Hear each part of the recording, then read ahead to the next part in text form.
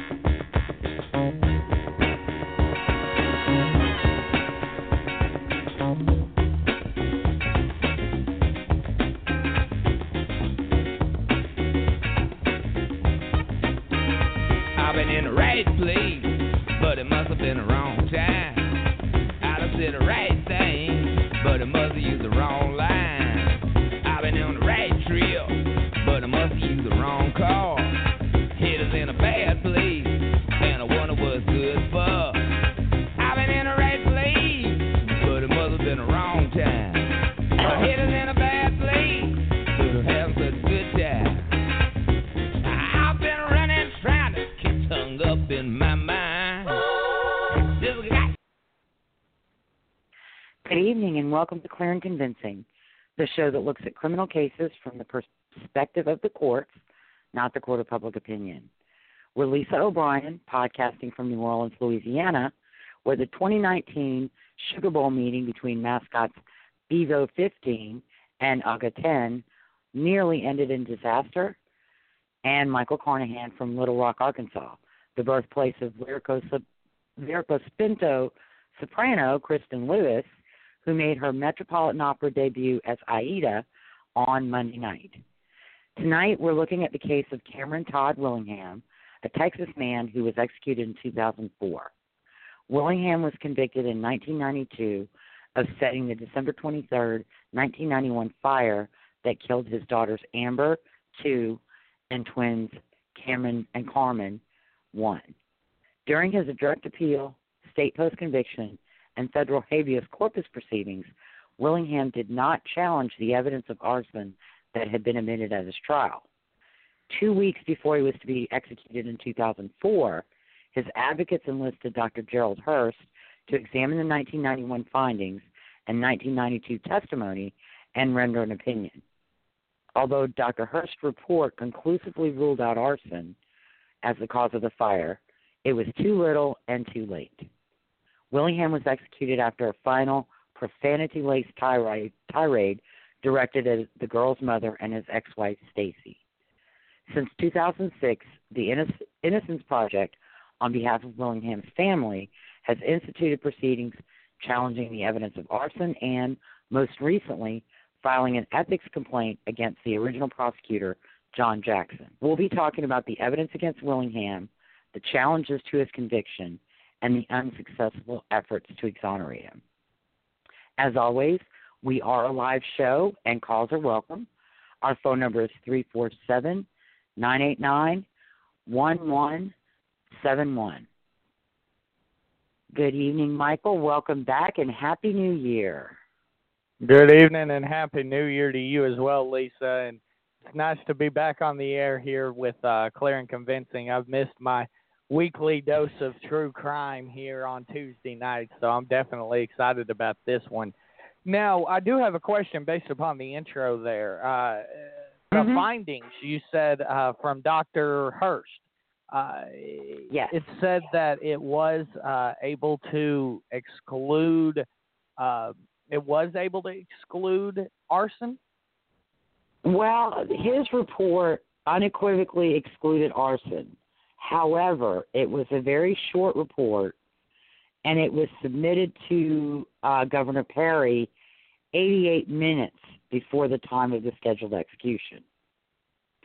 So is this a situation where now we know this man's innocent because he didn't set a fire, or do we just think he killed him some other way? Actually, Dr. Hurst's report was long on criticism of the fire investigators and the investigation, but very short on any evidence or facts that supported his opinion that it was not arson. And Dr. Hurst, he implied that other causes had not been ruled out when they had.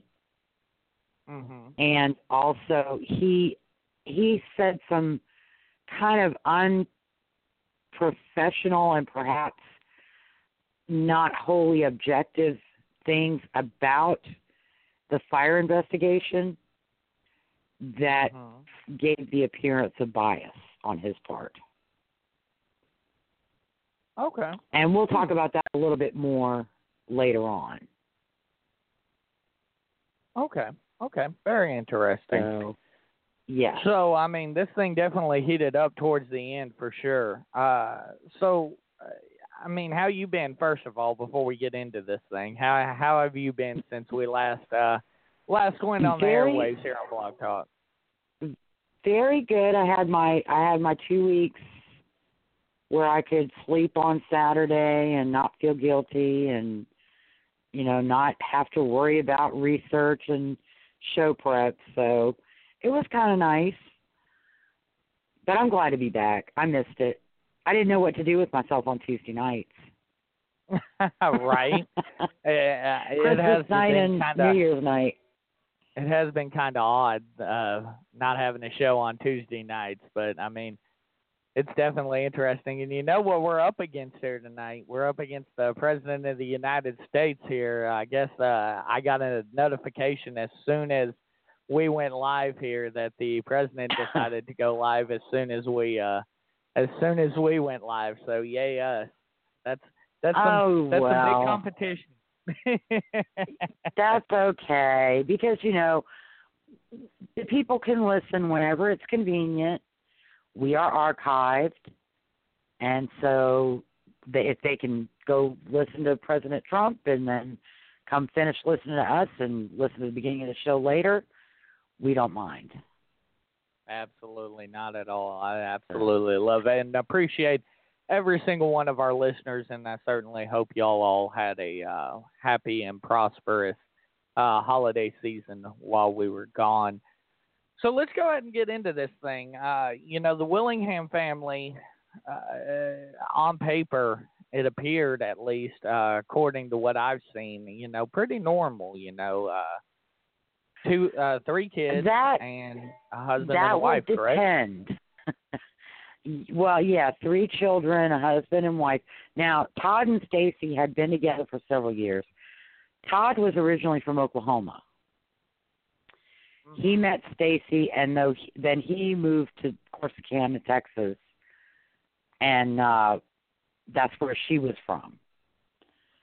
They'd been together for some time. They had Amber, and then a year later they had twins, Cameron and Karmon. But they did not get married until 3 months before the fire. Okay.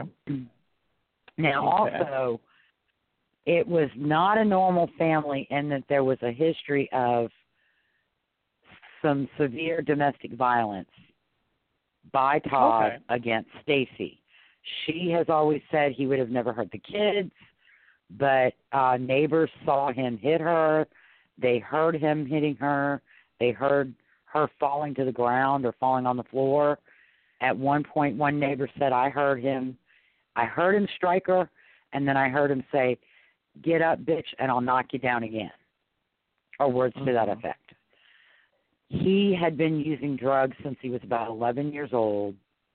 He had been huffing inhalants, paint. He had been involved in some petty crime, but had also been involved in actually recruiting juveniles to go commit crimes, and he could reap the benefits and not face liability. So he was basically he was a person who you mattered to him as long as you served a purpose. Okay. If you didn't serve a purpose, you had no place in his life. Very true. Very, very true on that.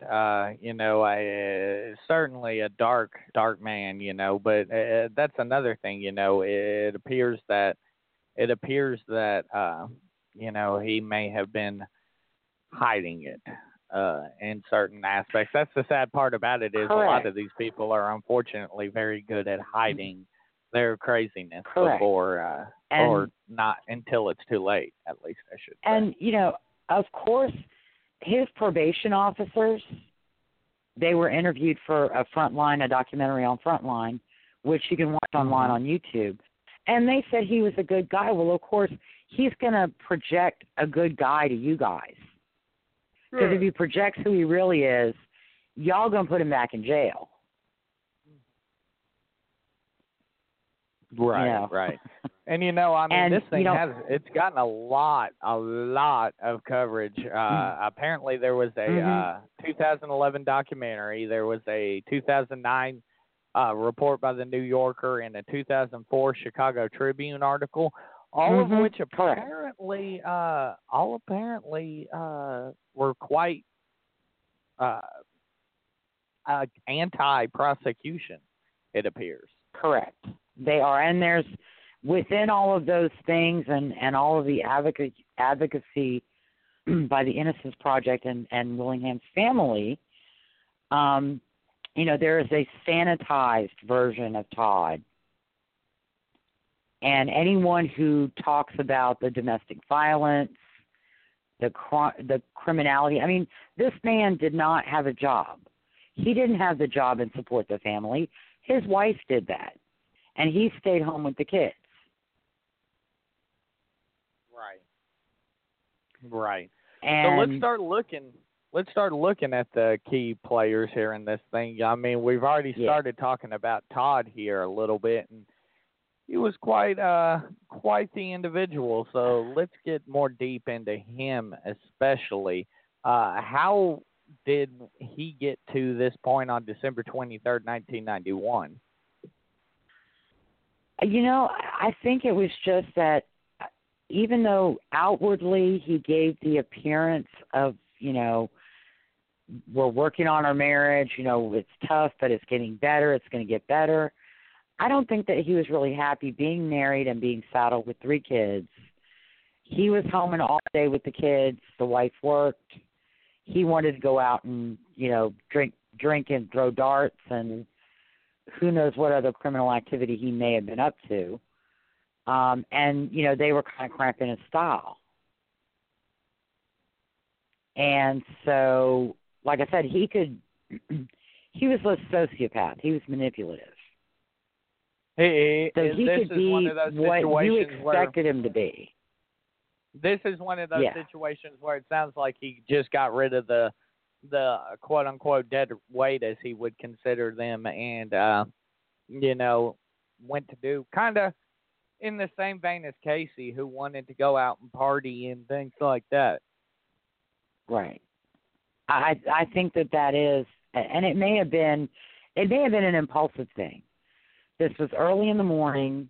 We'll get into it a little bit later, but it may have been an impulsive thing. It may not have been something, he'd planned, but just, one of the kids got on his nerves. He was impulsive. The domestic violence against his wife evidences his impulsiveness.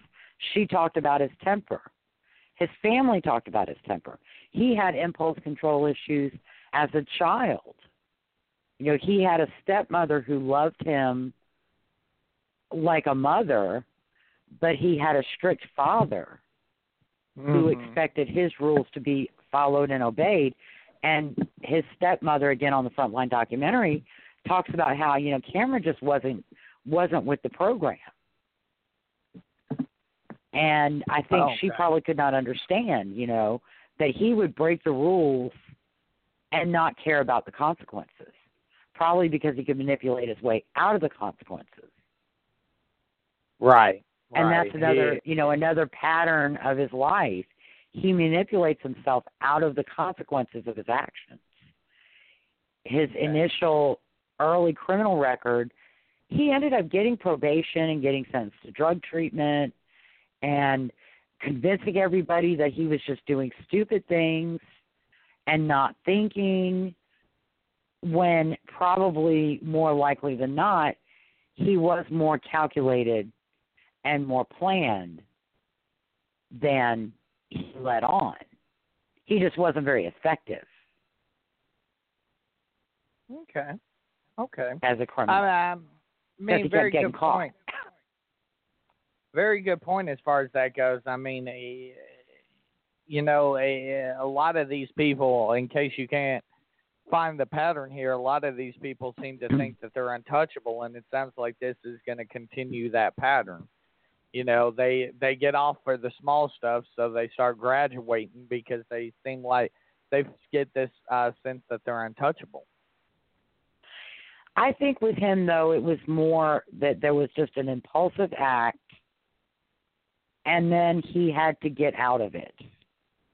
And he wasn't successful this time because it involved 3 babies, because Amber was 2 and the twins were 1, who died when their adult, able-bodied father did not. Okay. And I think that's where, and yeah, a lot of the public is going to be, you know, not very sympathetic to your sob story. Let's talk about the lady in the case, Miss Stacey. Let's talk about Stacey. What's going on with that situation? How did she get to this situation where, you know, she found herself in this married number one to Tom, or even involved with him? Todd, excuse me. I didn't find Todd. They called him, his name is Cameron Todd, but they always called him Todd. Mm-hmm. I did not find a lot of information on Stacey. I believe the little bit that I could infer from what I found, she was from the Corsicana, Texas, which is Navarro County area. Mm-hmm. Her family were the Kukendals. And I believe some of her family members were in law enforcement as well. One of her brothers eventually was in law enforcement. She met Todd, probably liked bad boys. He had tattoos. He probably talked big. He was tall. He was, you know, okay, nice looking, I guess, except for the mullet. When he was arrested, he had a mullet. But it was 1991. Go figure. And I think she liked bad boys, and they were together for a long time. They had 3 children. And, you know, when she got pregnant with Amber, he stayed with her. When she got pregnant with the twins, he stayed with her. So they ended up getting married 3 months before the fire and the murders. Right. Now she's made some public statements, and we'll kind of go into that as well a little bit later in the chronology. But initially, she believed he didn't do it. She didn't believe he could have done it. Okay. And that is, no one could blame her. I wouldn't want to believe that I had children and married someone who could do something that horrible. Right. That was a monster, let's be honest. And, but she also, I think, knew, you know, he had a temper and he used to beat her. And there were, even though she testified at the penalty phase of the trial and denied that, they brought in witnesses who had seen him hit her, who had intervened, you know, letting her come into his house to call police when Todd was beating on her. So there was no escaping that there was, you know, serious domestic violence in their relationship.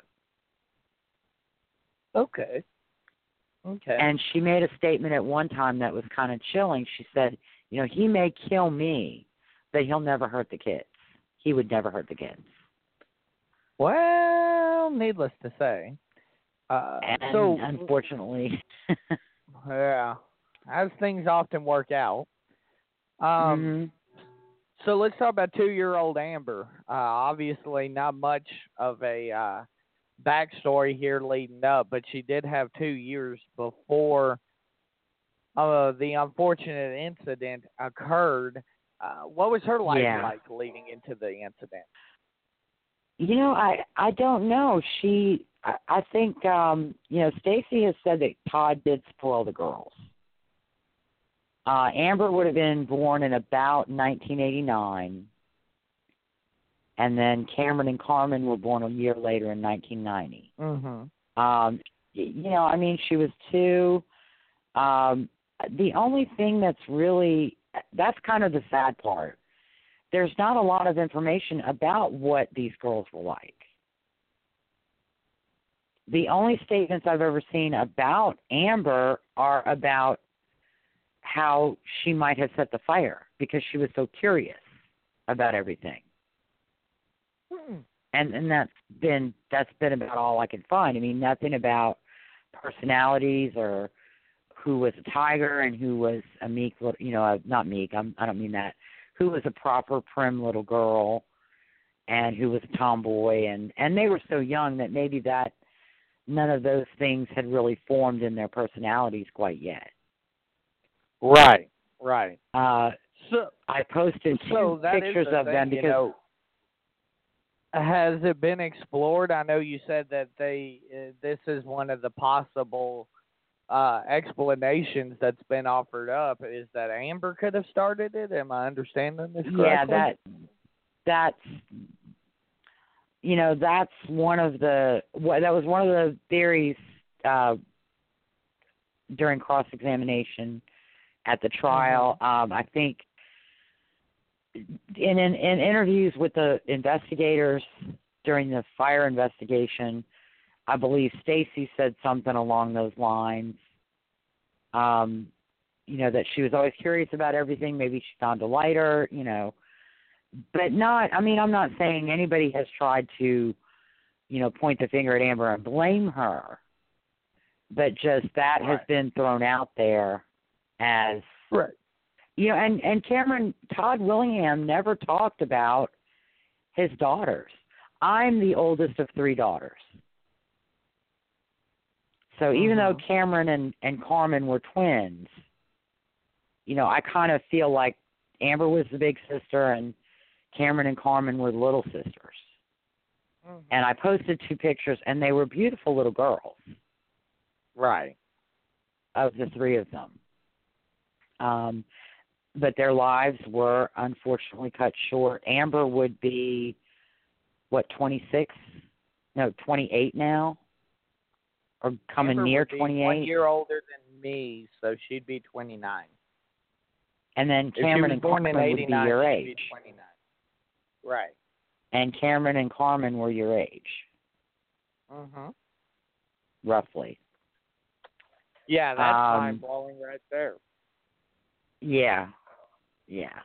So, but yeah, not a lot. And when Todd Willingham talked, he didn't talk about his daughters. He talked about himself and how this was being done to him and how unfair it was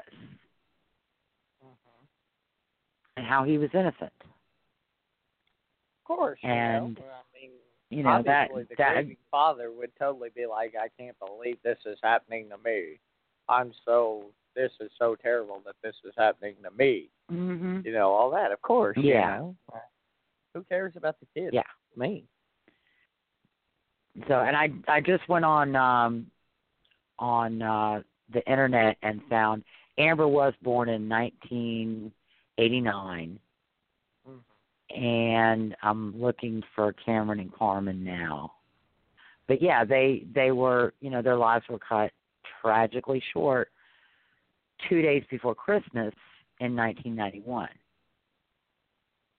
And Karmon and Kameron were born in 1990 as well. Okay. So it doesn't have a month or a date of birth. So obviously Cameron and Karmon, we know they didn't have a very long life at all, being snuffed out at the age of 1. But what do we know about them in their very short life? I mean, obviously, looking at what she said beforehand, she said the kids were spoiled rotten. So it sounds like, at least from her perspective, like you had mentioned previously, he would have, quote, never hurt the kids. Yeah, and he was, like I said, she said he spoiled them rotten, so he was probably good to them at that age. But, from birth to 2, their children are pretty, right. They don't make a lot of demands. I mean, they cry when they're hungry, cry when they need to be changed. but they eat, they sleep. They can be incredibly cute. In fact, I have friends who are parents who say that, God makes them that cute so that you don't kill them when they turn 2. But see, Right. 2 is when they start turning into little dictators, and when they can be known to be difficult. I have a friend who's been through this like 3 times in the last 5 years because she's had 3 children very close together. And I believe she had one that both of her sons were kind of in the terrible 2s at the same time. Like the youngest entered terrible 2s, and the 3-year-old, who should have been over that, decided to join his brother. Right. And I have another friend whose daughter was smiling and happy all the time and laughing, and now every picture my friend posts, the girl is crying. She's just not happy anymore. No, I mean, the child cried at Disney World. Oh, Lord. How are you going to cry at the happiest place on earth? I mean, they arrive at Disney World, and the baby is crying. Oh, no. So, and that, too, may have played a role in what ultimately happened on December 23rd. Because, remember, Amber was 2. Right. Amber was probably starting to talk more. Amber had, more likely than not, had learned the word no, and maybe, was a little more defiant and not quite as placid and amenable to things just because Mom and Dad suggested them. Right. But we don't know because Todd Willingham never talked about his children, and Stacey Willingham, she's led a very private life. She has, done, I think, everything that she can to stay out of the limelight and out of the controversy. Mm-hmm. And that's another reason I didn't do too much digging on her, because I think she is entitled to privacy. And so, I'm not going to dig into where she is now or what she's doing now because, she's entitled to have her private life. Yes, absolutely. And you never know what kind of psycho may be listening to this kind of show and is going to go try to interrupt her private life. So let's go to December 23rd. Obviously, everybody on December 23rd is getting ready for Christmas, and it appears that Stacey was in full swing out getting ready for Christmas. She was shopping at the Salvation Army when the fire occurred, correct? Correct. And remember, Stacey was working as a waitress to support the family. Mm-hmm. So they didn't have a lot of money.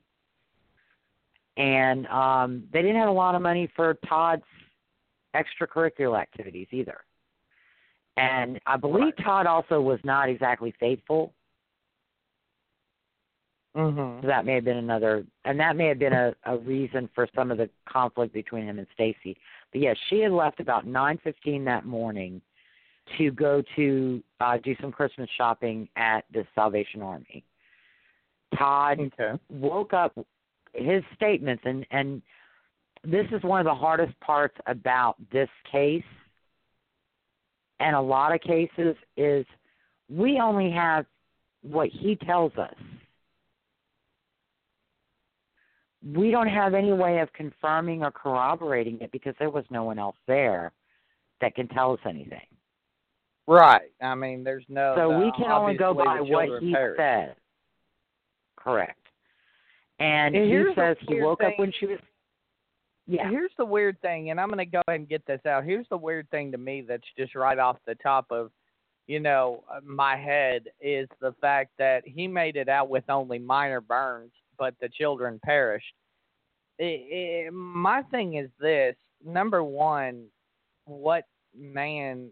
Obviously, we've said he's a selfish individual, but what man is not going to go back for his children and make sure his children get out before he gets out?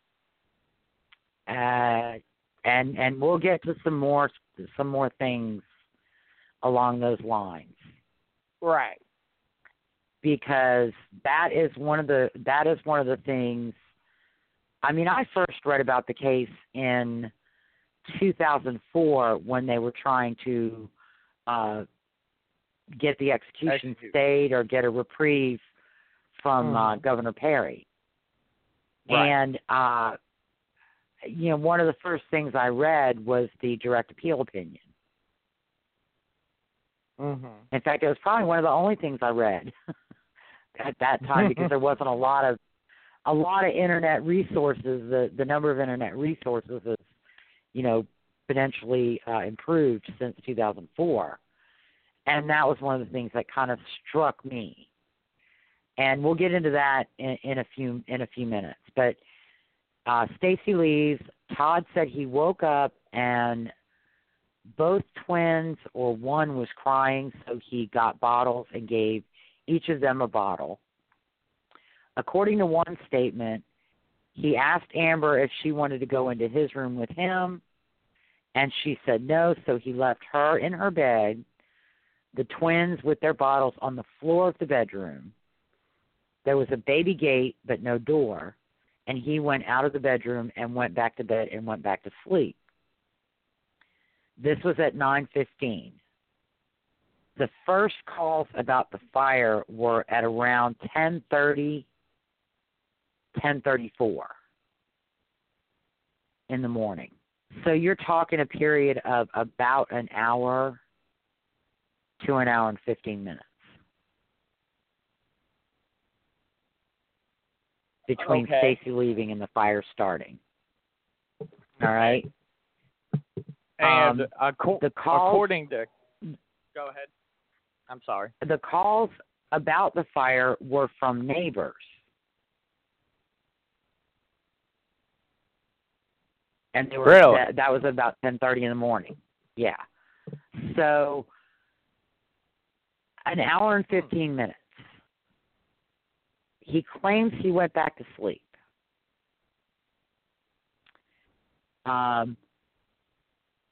He claims, and Todd Willingham gave numerous inconsistent statements to friends, to neighbors, to family members, and to investigators. Heavy sleeper. First thing, he's a heavy sleeper. And one of the other odd things is that Amber was found in the bed in the master bedroom. She wasn't found in the room with the twins. Just jumping ahead a little bit, but this is one of the weird things. Now, Willingham, in one of his many statements, the version that he gave is that he heard Amber calling, "Daddy, Daddy, Daddy." He got up, he threw on his pants, he told Amber to get out of the house, and then he went to the twins' room to look for them. He says he stepped over the baby gate, smoke was heavy, so he got down on his hands and knees and felt around and couldn't find Cameron or Karmon. So he left the room when something fell from the ceiling and burned his shoulder. Went out, walking over the baby gate, says he burned his hand, although there's no documented injury to his hand. He did have a burn on his shoulder. He had singed hair on his head, on his eyebrows, and I think on his chest. His feet were not covered in soot. They were not burned. They were not dirty. And he ran out of the house barefoot. And he claims in other statements that he had Amber, but she got away from him. Now remember, Amber was subsequently found in the master bedroom. She was found face down on the bed under the covers. And she died from smoke inhalation.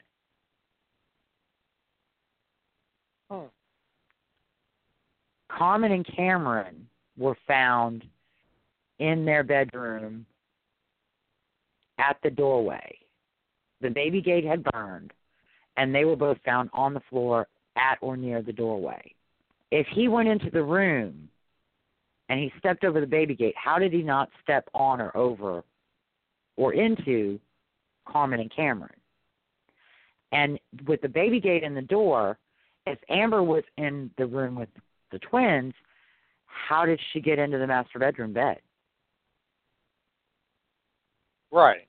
Absolutely. Especially. Now, another thing that is interesting is that a witness came forward in 2000, and he said that he was near the house early in the morning on December 23rd, and he saw smoke coming from the house, and he saw a man coming in and out of the house, loading things into his car, and closing the door behind him each time he came out of the house. And that it wasn't until the firefighters got there that the man said anything about his kids. And other witnesses who came forward at the time and were interviewed at the time of the fire said that two of them said that they observed him crouched in the front yard looking at the house. It was only when they came out and he realized he was being observed that he started shouting about the children. One neighbor didn't see flames. She only saw smoke, and she told him to go back into the house, and he wouldn't. He also gave inconsistent statements about how and when he got out and the conditions at the time he got out. He told some witnesses that he went out the back door, which was by a refrigerator. And firefighters had to move it to make entry through the back of the house. So how would he get out of the back of the house with the refrigerator in front of the door? Apparently it was kept there, which doesn't make any sense to me. And when I saw the picture of the refrigerator blocking the door, I thought, oh, my God, he moved it to keep firefighters from coming in the back. Because a lot of times if the flames are too bad in the front, they'll come around and they'll come at it through the back. Right. And, you know, some of the journalists have interviewed people and have given some hearsay statements from individuals that, you know, that say, well, the refrigerator had nothing to do with it. He didn't move it there. It was kept there. So, you know, but nobody has testified that it was kept there. Right. Nobody has, nobody from the Willingham family. Todd Willingham didn't explain it. So I don't know. But, you know, he couldn't have exited through the back door because the refrigerator was in front of it and firefighters had to move that. He says he went through the front door, that at one point he said that it was on fire and he had to kick it open, but it opened to the inside. So how do you kick a door that opens to the inside? I mean, if I go up to the door in this room right now and kick it, it's not going to open. It's just going to make a lot of noise. And again, his feet weren't burned. How could he kick a door that he says was on fire without burning his feet? I mean, if you look at his story, it falls apart pretty easily. Right. Well, part of the problem, like I said, is he gave so many inconsistent statements to different people. And you know, you don't do that unless you don't remember what you told them before when you talked to them before. You don't remember, you know, your story. And so then you change it, or maybe, you know, you change it because you think, well, this sounds like I tried, you know, they're saying I didn't try to rescue my kids. Okay, let me make it sound like I tried to rescue my kids. I'll claim I crawled in the smoke on the floor of the bedroom that was on fire.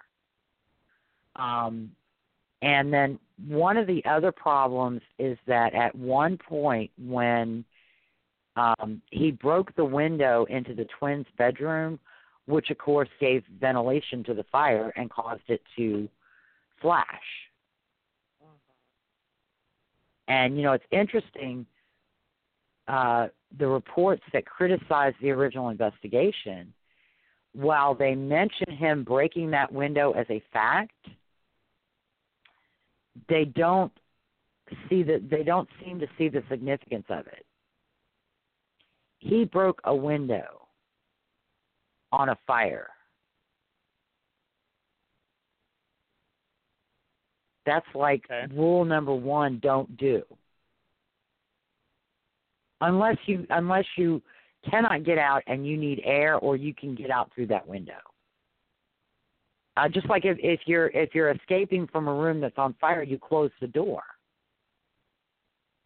And that provides a barrier to the fire that it has to overcome before it can spread any further. But, again, he broke the window, and that sounds more like, well, maybe it wasn't burning hot enough for him, so he broke the window to give it some oxygen. Right. Also, he was observed after the fire going through the house pouring cologne on the floor. It was British Sterling, which I think was kind of a low-end cologne for men. You probably never heard of it. Okay, no. But I'm a child of the 70s. I remember British Sterling.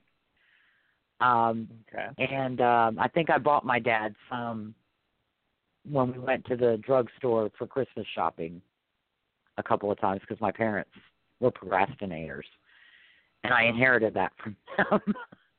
But he was pouring it on the floor and saying something like, okay, now everything's going to have cologne on it, which is odd.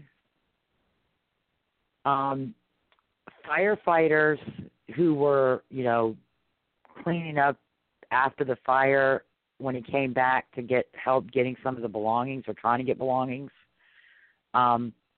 he showed emotion when he found that his dartboard had burned up. Mm-hmm. And one of the biggest red flags to me is witnesses described how when the flames started coming out of the house, he jumped in his car or tried to push his car away from the house. When they had been telling him, go in and rescue your babies, go get your babies, where are the babies? Right. And that, to me, just that doesn't sit well for me either. Now, some of these arson experts have explained that, and some of the arson experts have explained the inconsistent statements, but they're not explaining those things with testimony or statements from Karmon Willingham that provide an explanation. These are the explanations that they come up with. Well, he was moving the car because having the car near the house catching on fire would have put his children in more danger. It's like, sweetie, the children probably by that point were dead. I mean, I'm sorry. Smoke inhalation and the intensity of that fire, by the time he moved his car, the children were gone.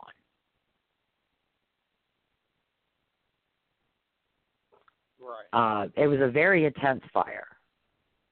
And I posted pictures of the house. Okay. Are you still there, Michael?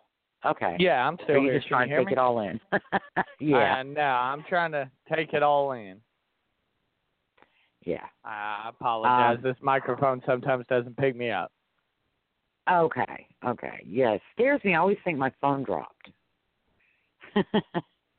So he had a lot of things during the fire and before the fire. I mean, being observed while there's just smoke, crouching down in your front yard looking at the house, and being observed moving, belongings into your vehicle, going in and out of the house 2 or 3 or 4 times, and closing the door behind you every time is really kind of odd. Yeah, absolutely. Kind of odd isn't even the term for it. It's very odd. Yeah. But, I mean, it's like red flags. Things got even odder between December 4th and January 8th, or December 24th, and January 8th. Yeah. I mean, the guy didn't show any grief. He's obviously, like you said, giving these inconsistent statements. It's just, it becomes kind of a circus almost. Right. And he even a few times, he made statements to people like, everybody thinks I did this. Everybody thinks I did this. Or everybody thinks I did something to the kids. And set the fire to cover it up. And those are kind of, unless Todd Willingham was also one of those people who they, in their mind, they never did anything wrong. It was always someone else's fault. Or they were always being unjustly suspected and accused of things. I'm not really, that fits with his probable personality problem or disorder. Right. Of, thinking people were going to accuse him, and then he was impulsive again. I can't say that enough. He had exhibited in the inhalant use.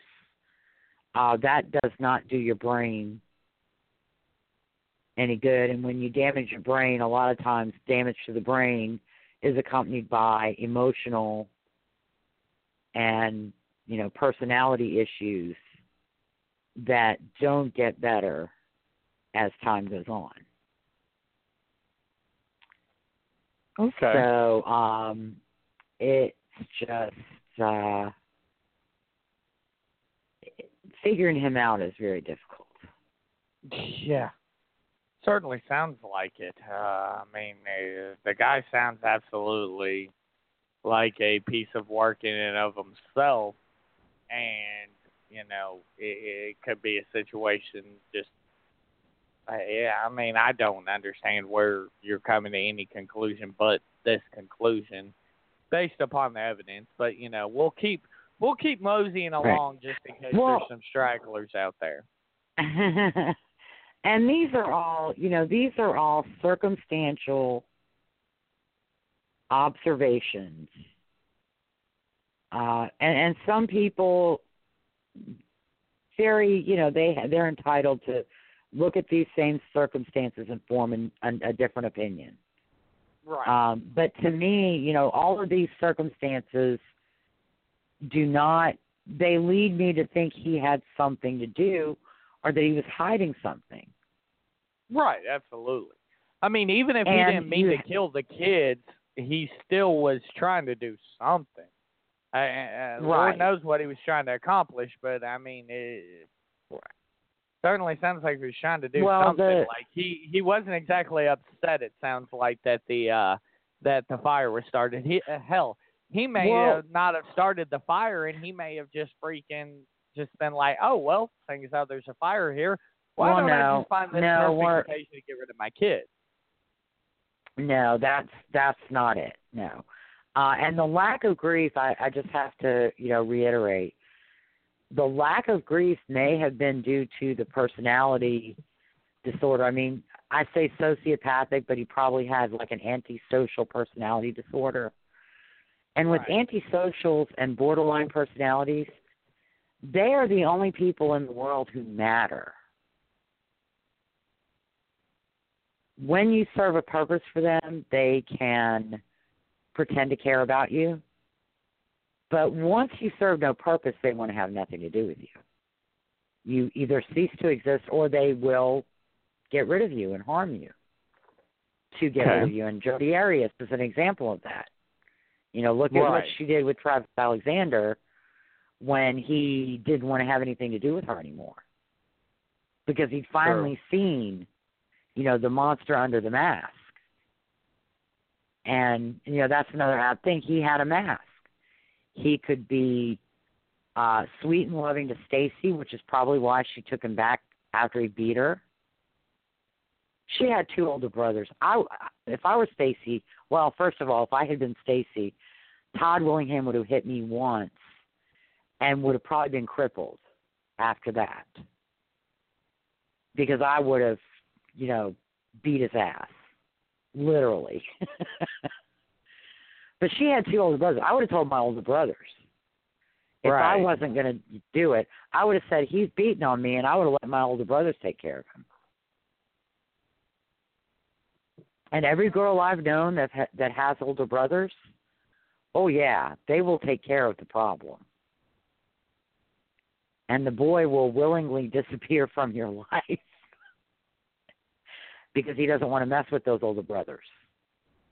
So, but, that's probably why, but that's why she took him back.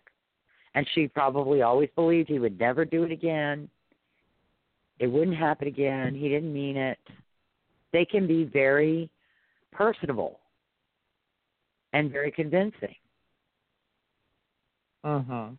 But, I mean, And you're you absolutely right. never really about know. that. Yeah, exactly. But, exactly. So, But, in the investigation, he was arrested on January 8th, 1992. The police had, gone through the interviews and interviewed witnesses. They'd gotten some initial testing back, and they had sufficient probable cause to arrest him. Now, interestingly enough, in spite of the arguments to the contrary, he was actually not charged with arson. He was charged with capital murder.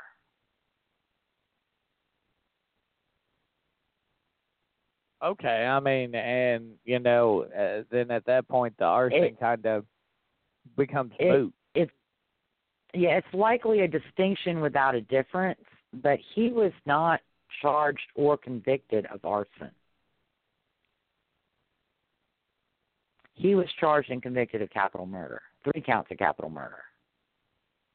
So he was arrested. Now, the investigation, of course, started on December 23rd. The assistant chief in Corsicana, Douglas Fogg, I believe his first name was Douglas, he began the investigation, and he called in Texas State Fire Marshal Manuel Vasquez. Both Chief Fogg and Mr. Vasquez were experienced. They had more than 10 or 15, 20 years experience. They weren't, they weren't just out of the fire academy and given the task of investigating this fire to determine what caused it. They were experienced with cause and origin and investigating them. There were videos taken of the scene, the house. I believe there were at least 2 videos, one taken by the police, and I believe another one taken by the fire officials. The investigation at the fire scene went on over several days, probably about a week. And they gathered samples from flooring. The only sample that tested positive for anything was in I believe it was a door jamb between the front door and the porch. There was a gap. And the door jamb tested positive for kerosene. The fire had involved the bedroom, Karmon and Kameron, and Amber's bedroom. It came out into the hall, went right and toward the front door, and then fully involved the front door and around the front door and spread out into the porch. The rest of the house had heavy smoke damage, some water damage, but no fire damage. There was no fire damage in the master bedroom, no fire damage in the kitchen, no fire damage in the other rooms of the house. Just heavy smoke and water damage. And some heat damage. The bedroom, the children's bedroom was completely engulfed. When you look at the pictures, I mean, you can make out the frames and the springs of the bed. One of the cribs is reduced to just a frame. It consumed the dressers. Consumed one chest of drawers 80%, and a dresser like 70% consumed. So this was heavy fire damage, and this is in a child's room. I don't think there was a TV in there. Willingham has claimed there was a ceiling fan in there, and the investigators who have looked at the findings have claimed there was a ceiling fan in there, but Willingham never listed that in 1991 when he was asked to provide a list of what was in the children's rooms, what was in the hallway, what was in the living room, what was in the hall, what was on the porch. So, and it was December, it was like 50-degree day. The ceiling fan would not have been on anyway, even if there was a ceiling fan in there. There was also a space heater, and I believe it was a gas space heater in the twins' room. But the fire officials found it in the off position. Right. Tested the lines and found no leaks. They also found no evidence of an electrical short anywhere in the bedroom, the children's bedroom, or any other room in the house. And the fuse box had no damage to indicate any kind of short activity. They also examined the wiring in the twins' bedroom because that was apparently improvised wiring. But there was no evidence of shorting along the wiring. So in the investigation, as they should have, the first thing that they did was they ruled out gas. They ruled out the space heater as a source of fire. Okay. And the damage, the heaviest damage was remote from the space heater.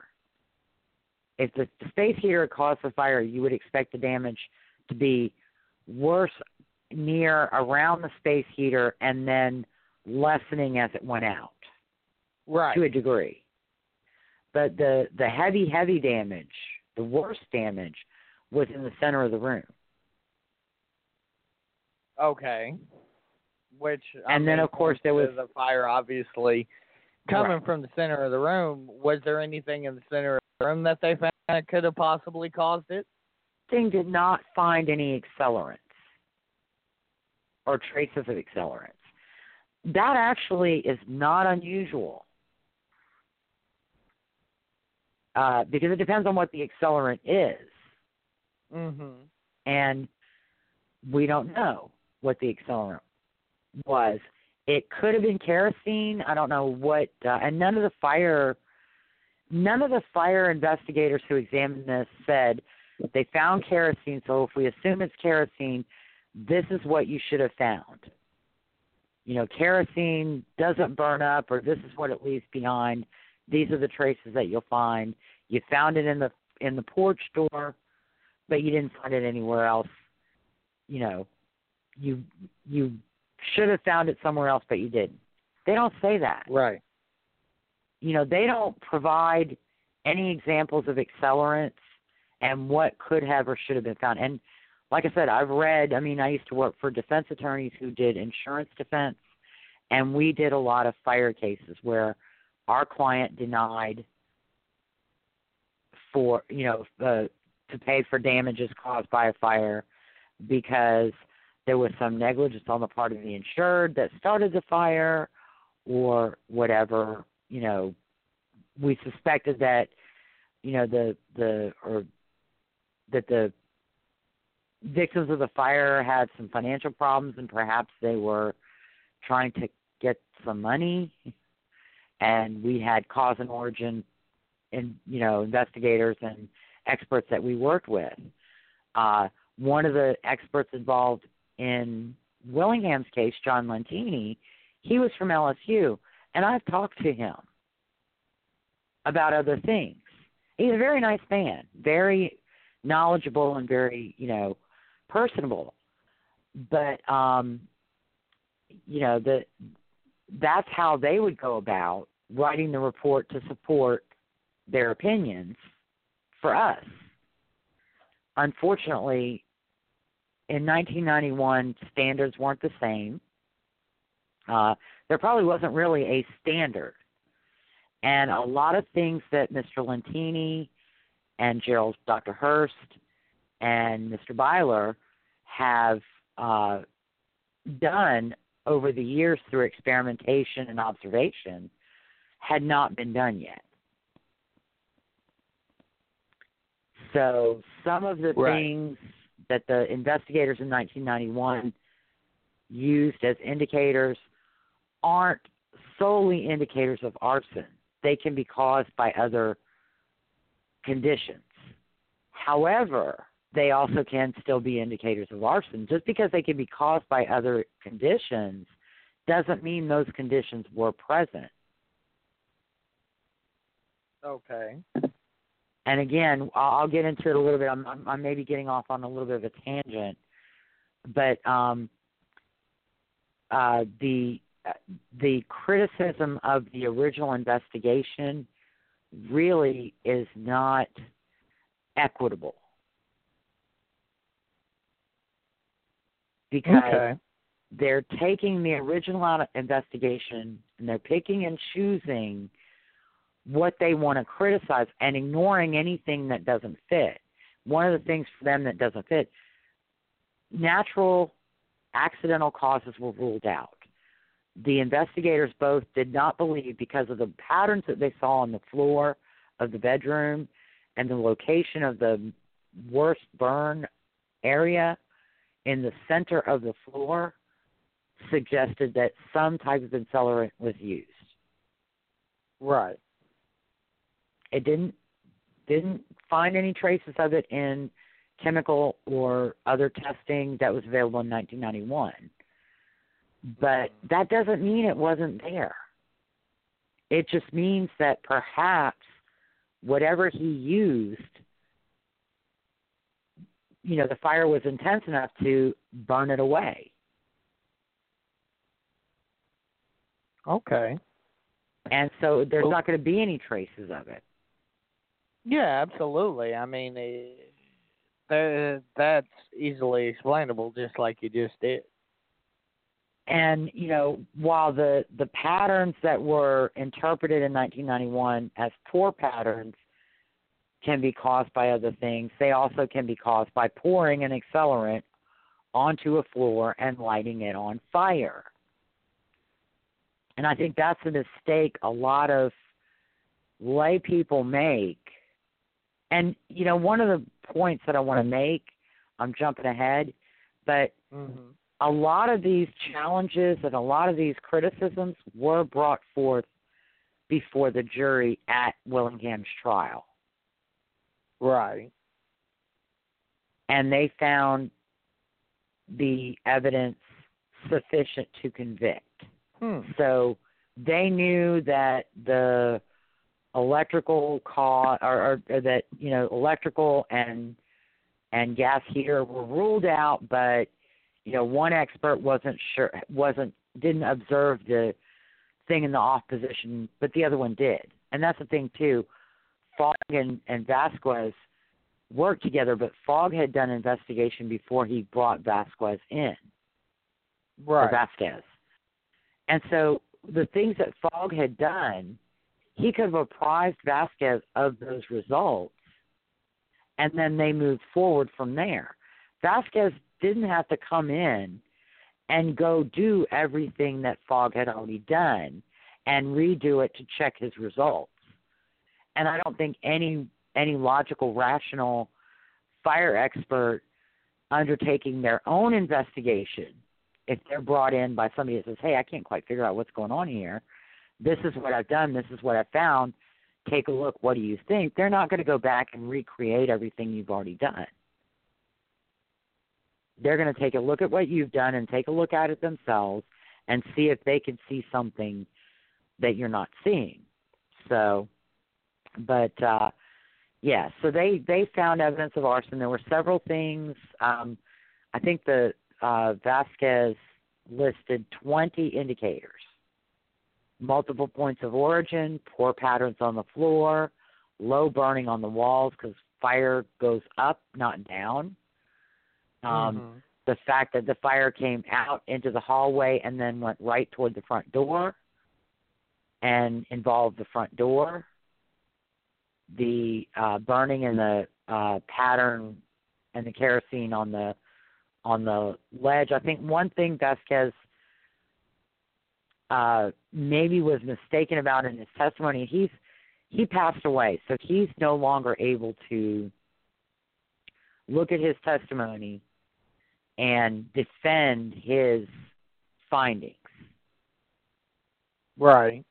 Or explain why he made a comment that's now being criticized at trial, although most of the comments that were criticized were made during cross-examinations that were contentious between Mr. Vasquez and David Martin, who was Cameron Todd Willingham's attorney, defense attorney, along with another attorney.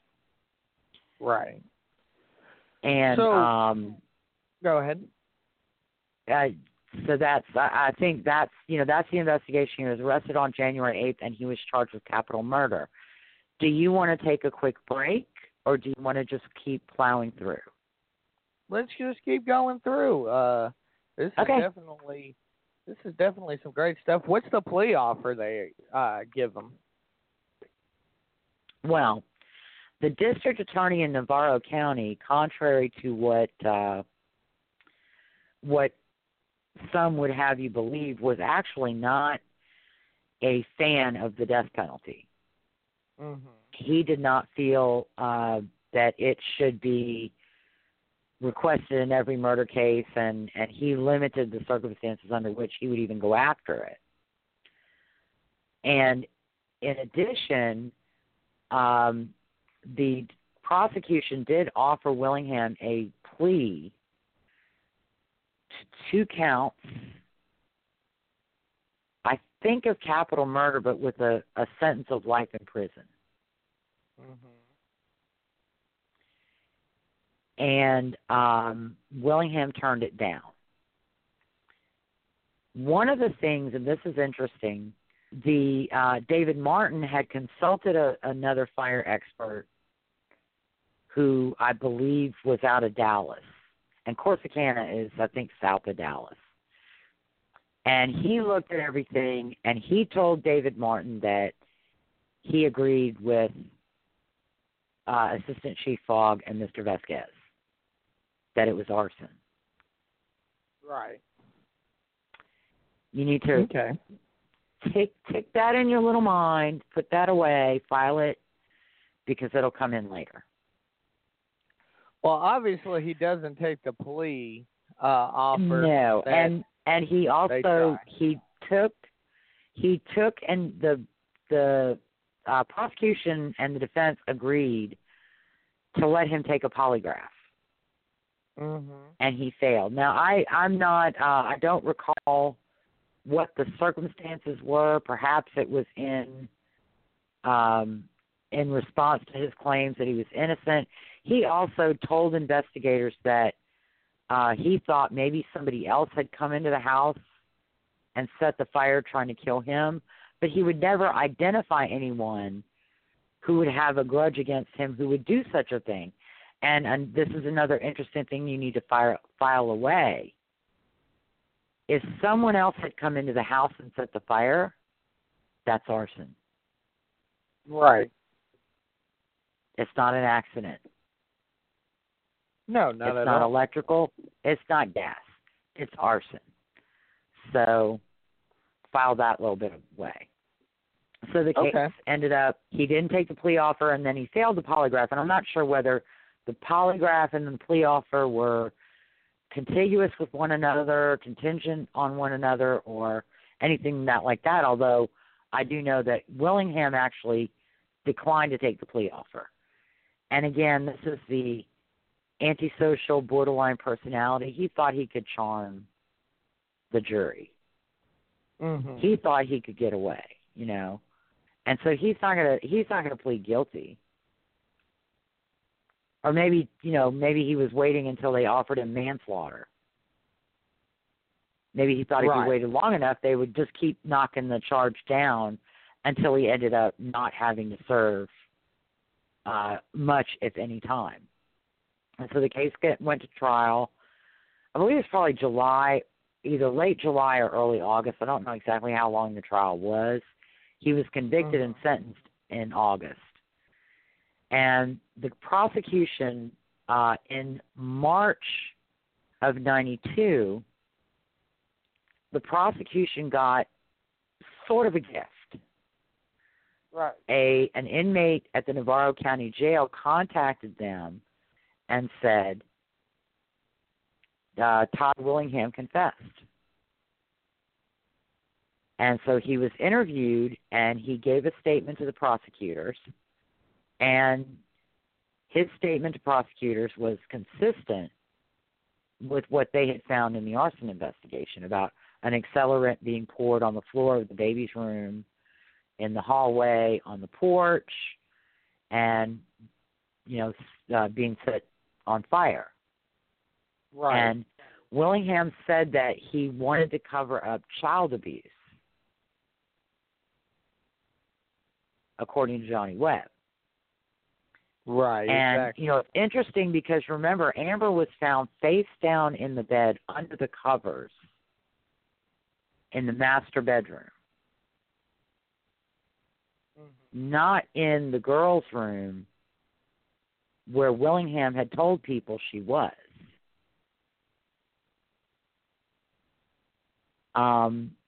So Johnny Webb he's a drug addict. He had a criminal record. He was not the most credible witness, but he did give them a statement that was consistent with the facts as they knew them, provided some information that only Willingham would know, and was not released in the papers. And so they told him very explicitly and clearly that they could not do anything. They couldn't offer him anything, that he was going to testify, and there was no offer of leniency on the criminal charges he was facing, jail time or anything. And he accepted that. He wanted to do the right thing. In March of 1992, he pled guilty to robbery with a 15-year sentence recommendation. He had been charged with aggravated robbery with a weapon. But robbery is a felony, and 15 years is not a slap on the wrist, especially not in Texas Department of Corrections, or TDJ, or whatever they call it. So, and again, pleading guilty, he wasn't getting, released and not having any consequences for the crime he had committed. And so he was going to testify on behalf of the state, and he was the state's first witness. And he recounted the statements Willingham had made to him, and I don't know the full substance. I only know what was reported in the different opinions. But, again, it was information that was corroborated by the evidence, the physical evidence from the fire scene. And then also they had Willingham's statements and his behavior. People observing him crouched on the ground looking at the house. People observing him not doing anything or saying anything until he knew somebody was watching, and then starting to scream about my babies and acting like he wants to go in the house. And a neighbor who said, "Where are the children? Go get them." And he refused to go back in the house. So, and then they also had the fire investigators' testimony. And while pieces have been taken out of context to criticize the investigators, I believe that the full testimony would make it clear that they ruled out other causes. They ruled out an accidental fire. They couldn't rule out the fire being started by one of the girls, but it was remote because they hadn't found any lighters or matches or anything. And with the pour patterns on the floor, especially the volume in the girls' room, it didn't seem likely that one of the girls would have poured that much on the floor in the middle of the room and then accidentally set it on fire. Right. And certainly, Karmon and Kameron and Amber were all supposed to be in the room behind the baby gate. So how would an accelerant get on the floor of the hallway leading out to the porch?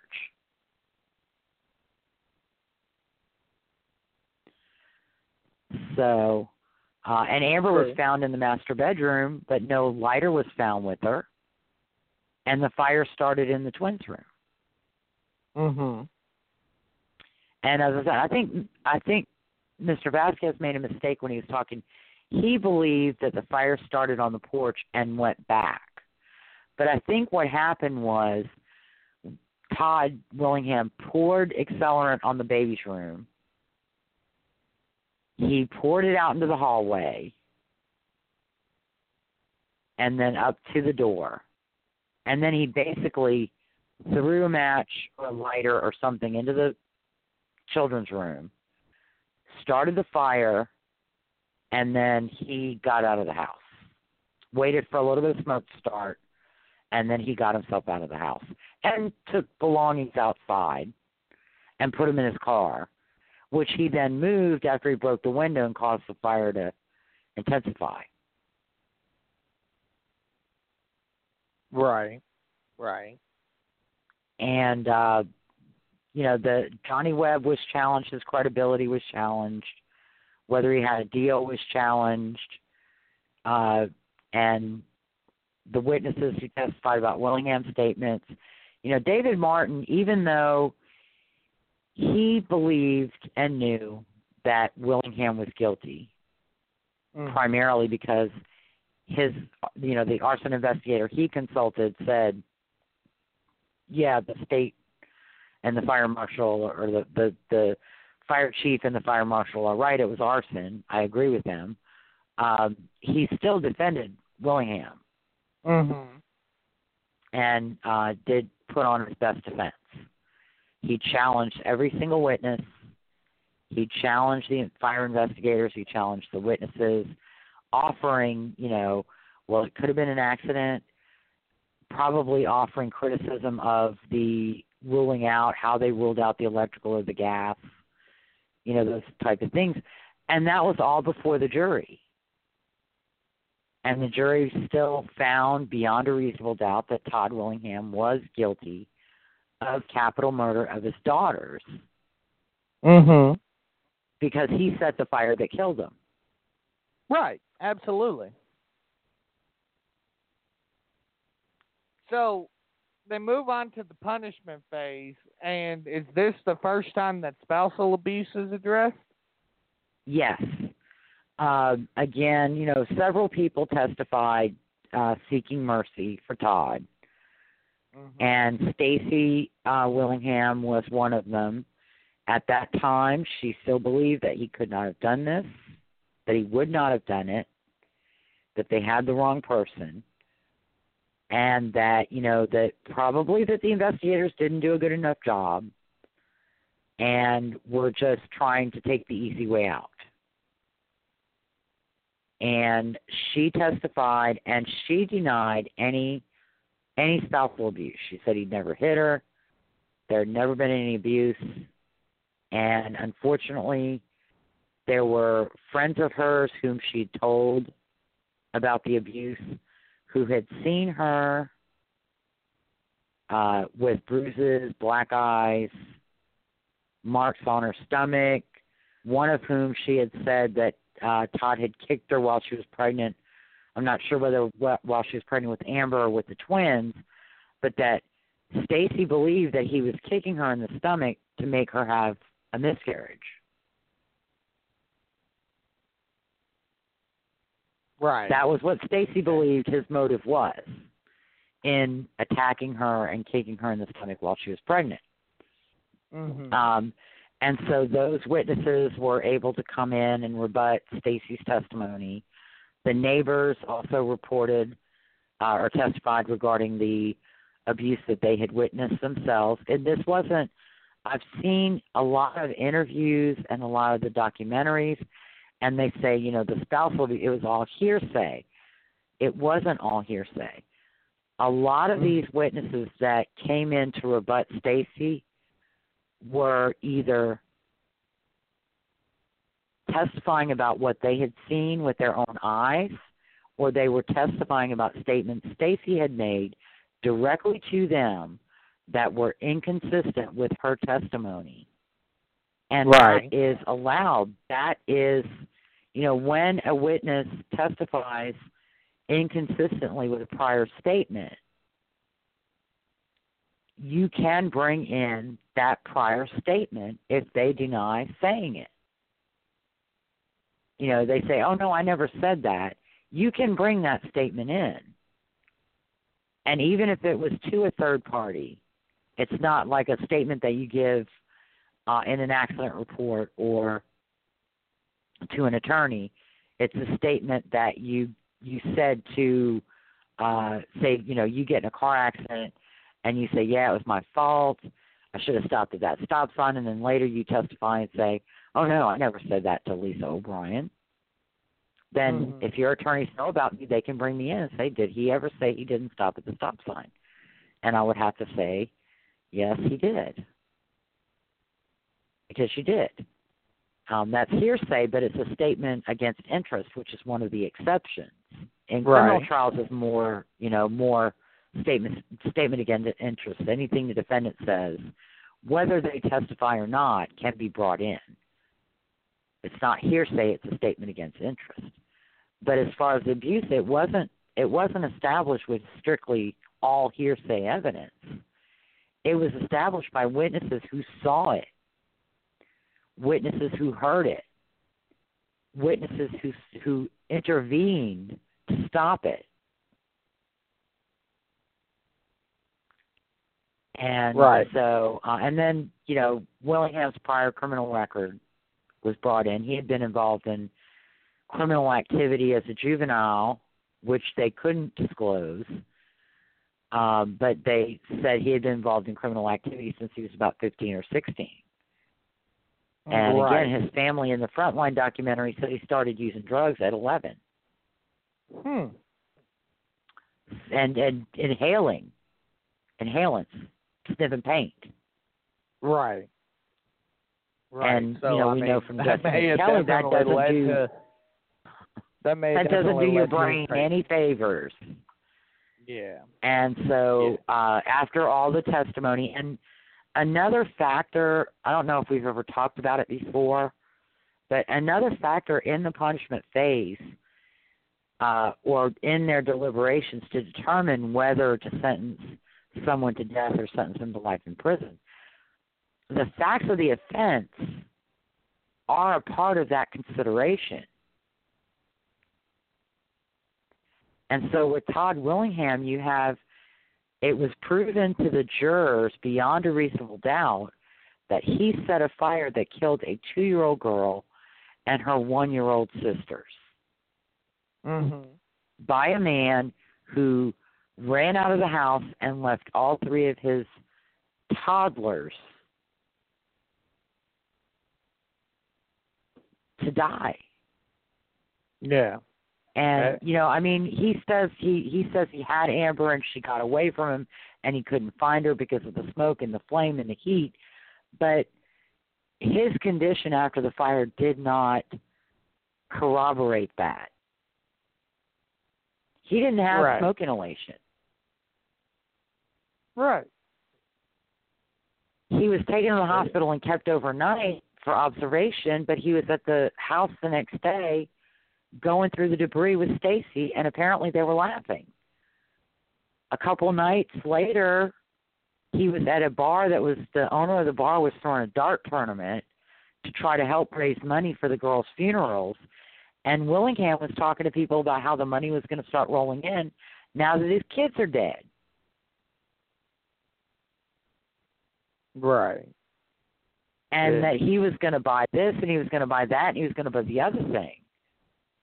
he wanted to buy a pair of darts, very expensive darts, and the bar owner was like, I don't want you to give me back money I'm trying to raise for you. So she ended up giving him the darts. It's just not, he was thinking about what he could get. I don't know whether that was involved in the punishment phase, but it just occurred to me, and I wanted to get it out there. I mean, like I said, it goes with the.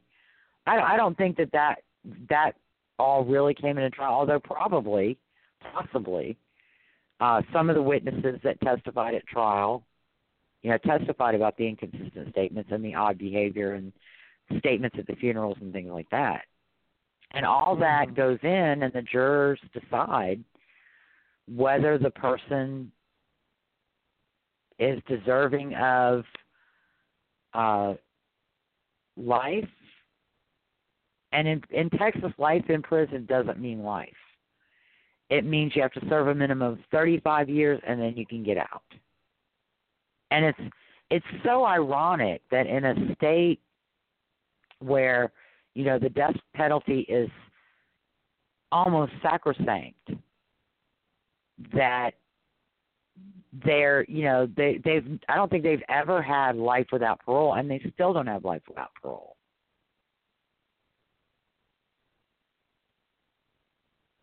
Right. Everybody wants to knock the Texas criminal system. Yeah. So, but, and the jury, they evaluated everything. The victims, their ages, the facts of the crime, what had been proven to them, and the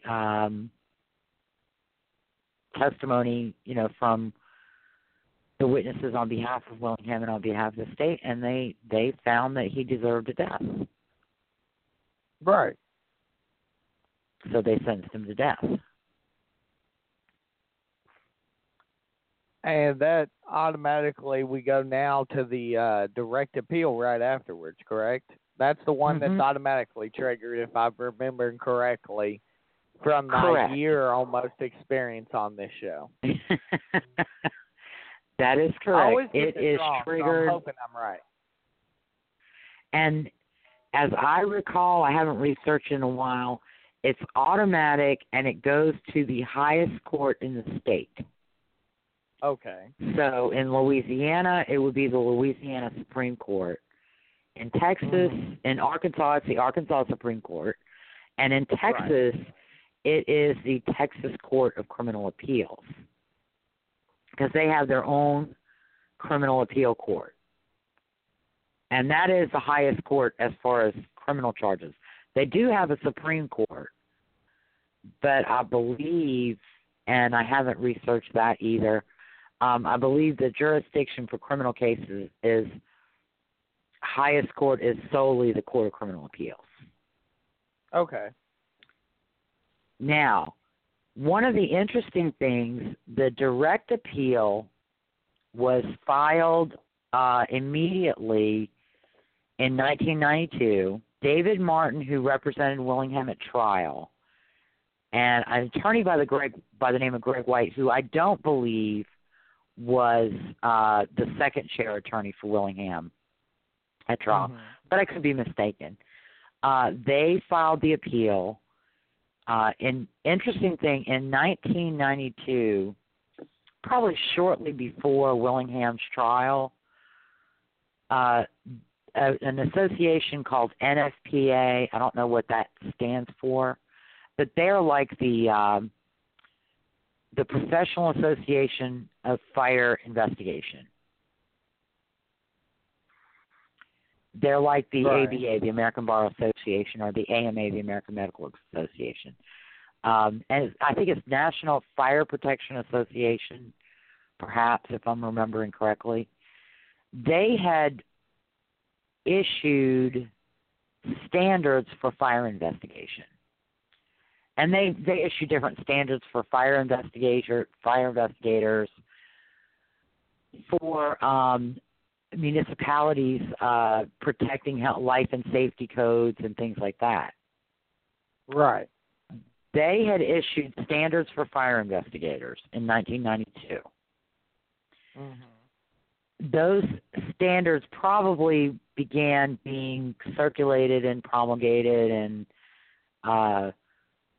publicized between 1992 and, say, 1993, 1994.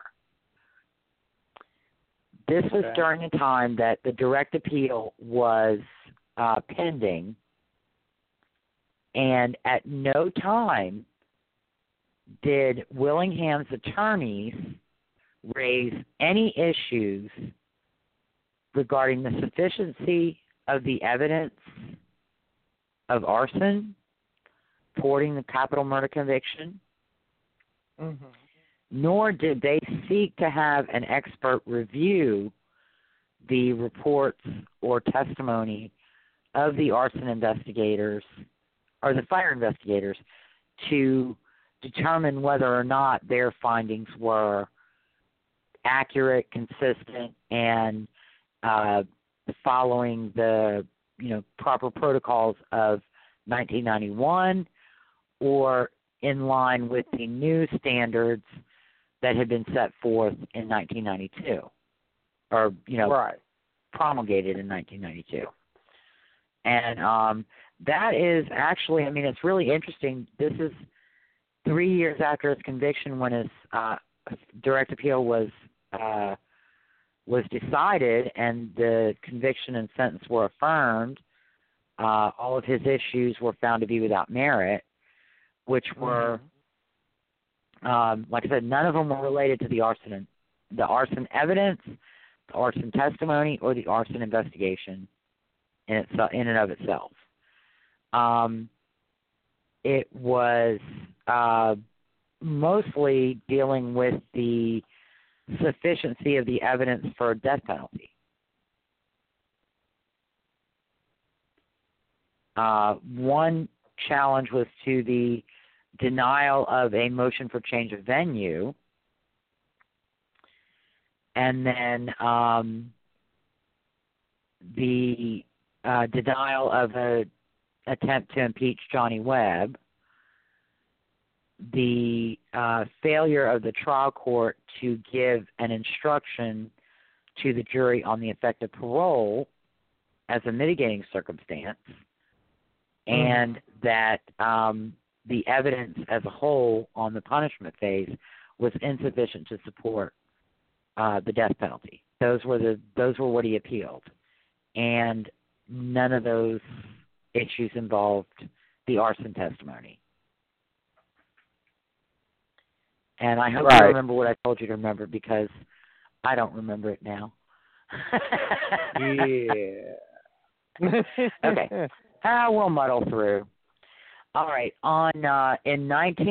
His like I said, conviction and sentence were both affirmed in 1995 in March, and in 1997 he filed a state post-conviction writ, which was denied by the trial court, and the denial was affirmed by the Court of Criminal Appeals.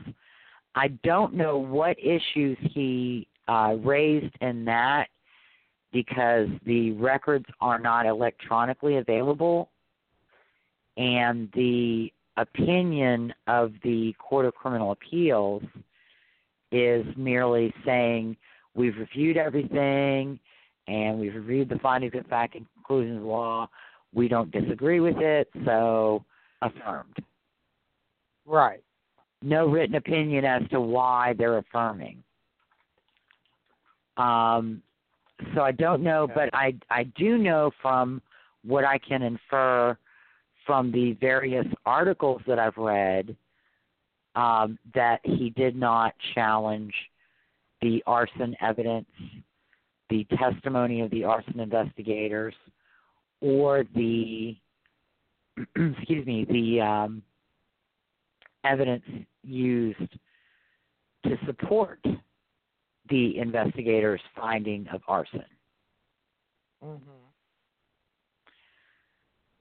I think he probably raised the same issues he'd raised at appeal, as far as the change of venue and failing to allow certain evidence to impeach Webb, and then failing to give the punishment instruction about parole, which actually, when you think about it, having the judge tell a capital murder jury, if you sentence him to life in prison, he can get out in 35 years, is really not a good idea.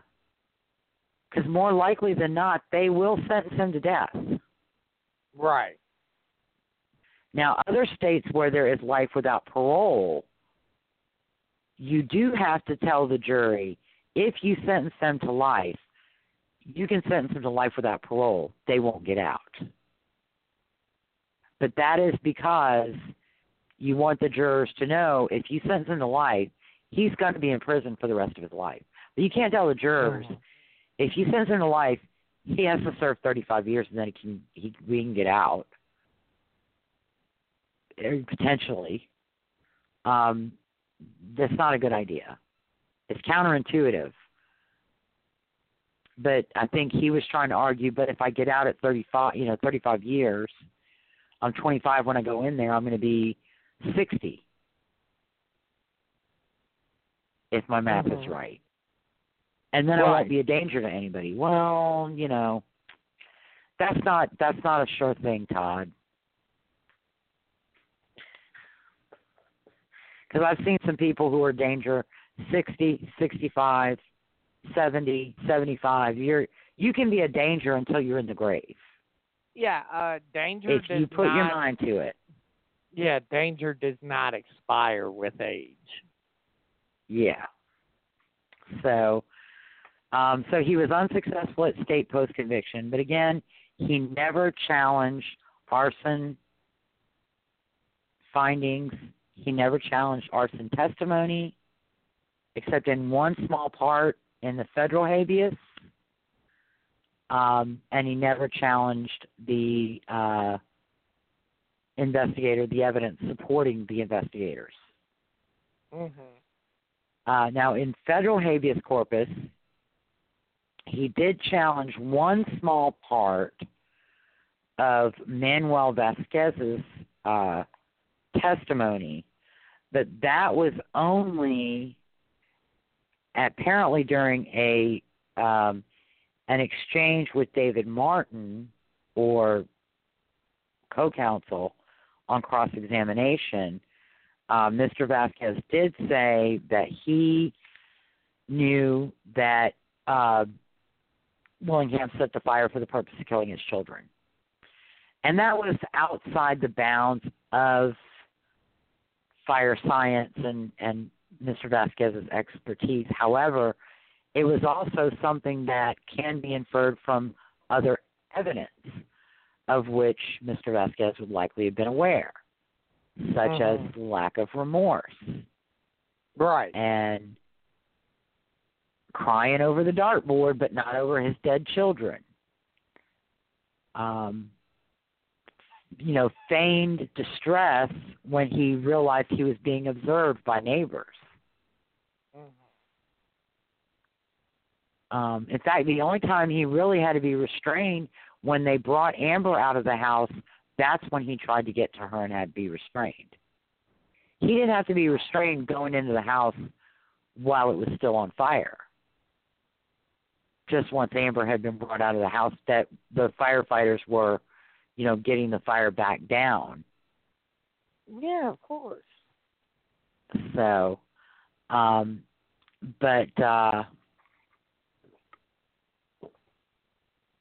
again, he didn't seriously challenge. And, something that's interesting, the federal habeas was decided in 2001, was likely filed in the late it was decided by the district court. It was decided by the magistrate in 2000. It's probably filed in the federal district court in the late 90s, 98, 99, or 1997, somewhere around there. I'm not sure. I didn't find a date of when it was specifically filed in federal court. But you have a year once your conviction becomes final. He did, after his direct appeal, he did seek a writ with the U.S. Supreme Court. So his time to file the state habeas began to run after he was denied a writ on the direct appeal.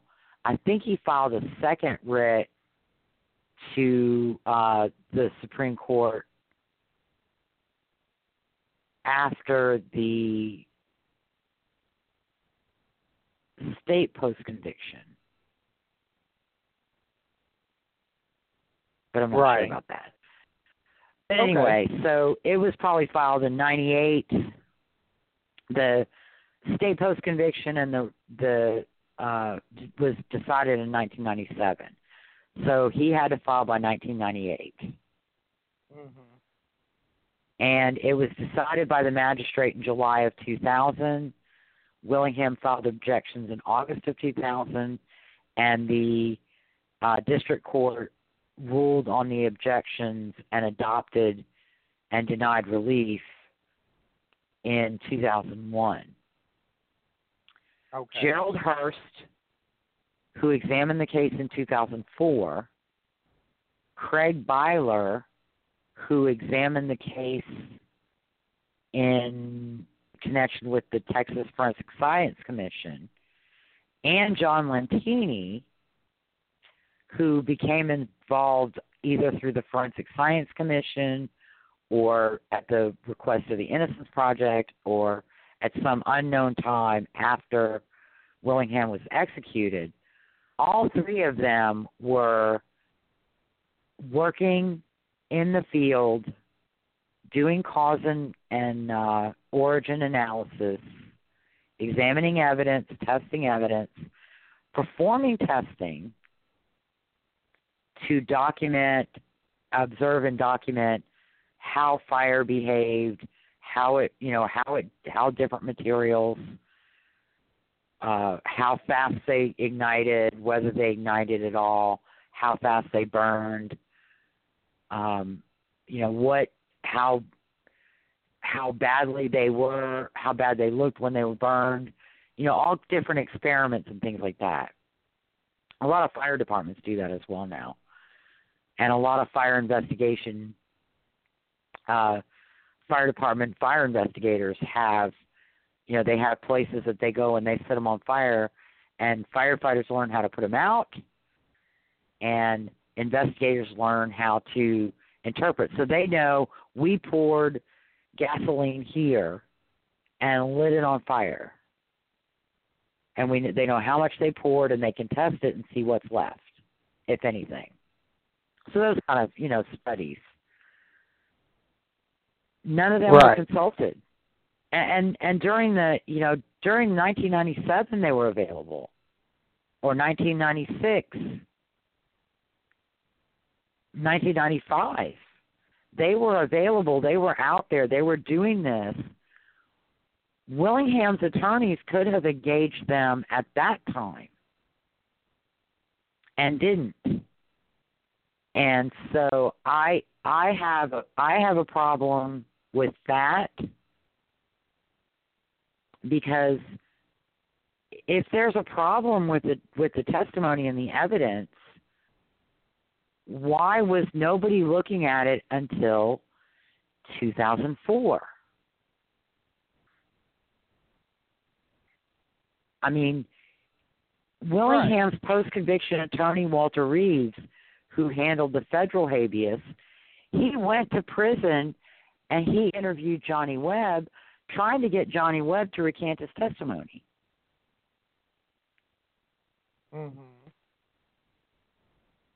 So why wouldn't he contact Gerald Hurst, John Lentini, or Craig Byler then?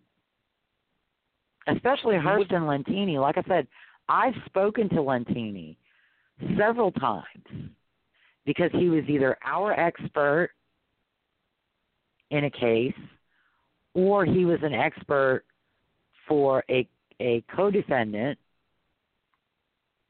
or I was contacting him because he represented the plaintiff, or he was the expert for a plaintiff, and I had been instructed to contact him directly because he handled his own schedule. And the plaintiff's attorney wanted me to do the footwork to get the deposition scheduled. Right. And, of course, when I talked to him, I didn't talk about our client's case. I didn't talk about his client's case. I merely said, hello, Mr. Lantini, my name is. And then we'd like to take your deposition. You know, the plaintiff's attorney said I should contact you directly and speak to you to get dates that you're available. And that would be all I would have said. Right. But I talked to him. I mean, he's a very nice man, very knowledgeable. Like I said, he was at LSU, I believe, for many years. I believe he was also in Jefferson Parish for many years. But he was doing this in the 90s. Right. And so I don't see any reason why Willingham's attorneys, who are willing to go to the prison to talk to Johnny Webb, were not willing to put together the reports and the trial transcripts and contact Gerald Hurst or John Lantini and say, hey, I'm representing this guy on death row in Texas. He was convicted of arson, but he wasn't. He was convicted of capital murder. Accused of burning up his 3 daughters. Would you take a look at this? Right. And even if they wanted money, I'm sure they would be reasonable, and you could petition the court for. And, I'm sure they would have been reasonable and said, okay, yeah, my retainer is $1,500. Because I know when we hired them as defense experts, when we hired Mr. Lantini as defense expert, take that back, he was not, he wanted a retainer. I can't remember what the exact amount was, but he wanted a retainer.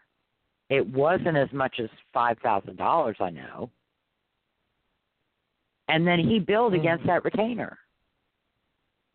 We had another fire expert in a case that we have who's local in Louisiana, and his retainer was, I think, $2,500.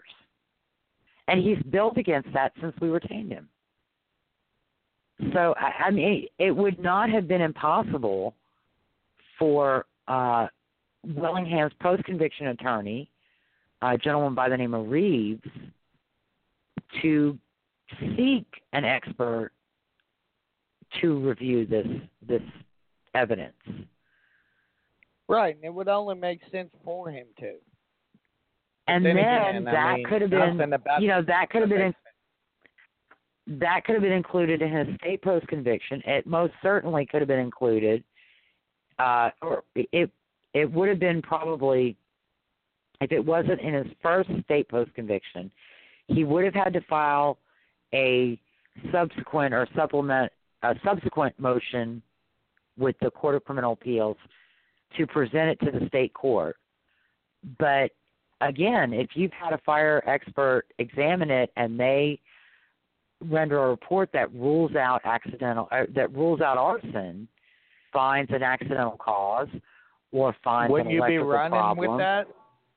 Or finds a gas problem, then the court would have, the Court of Criminal Appeals would have remanded to the trial court to take testimony and to determine whether or not he should get a new trial. And that's what they were doing when they were trying to get. That's what they were doing when they were trying to get Webb to recant. Mm-hmm.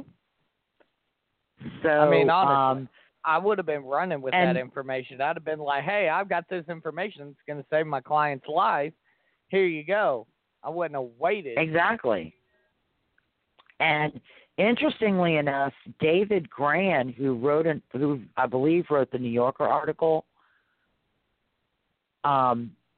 he said that he talked to the expert consulted by Martin prior to the trial, and he apparently told him all this, quote, new evidence from Hurst and Byler and Lentini and DeHaan and all the big names in fire investigation.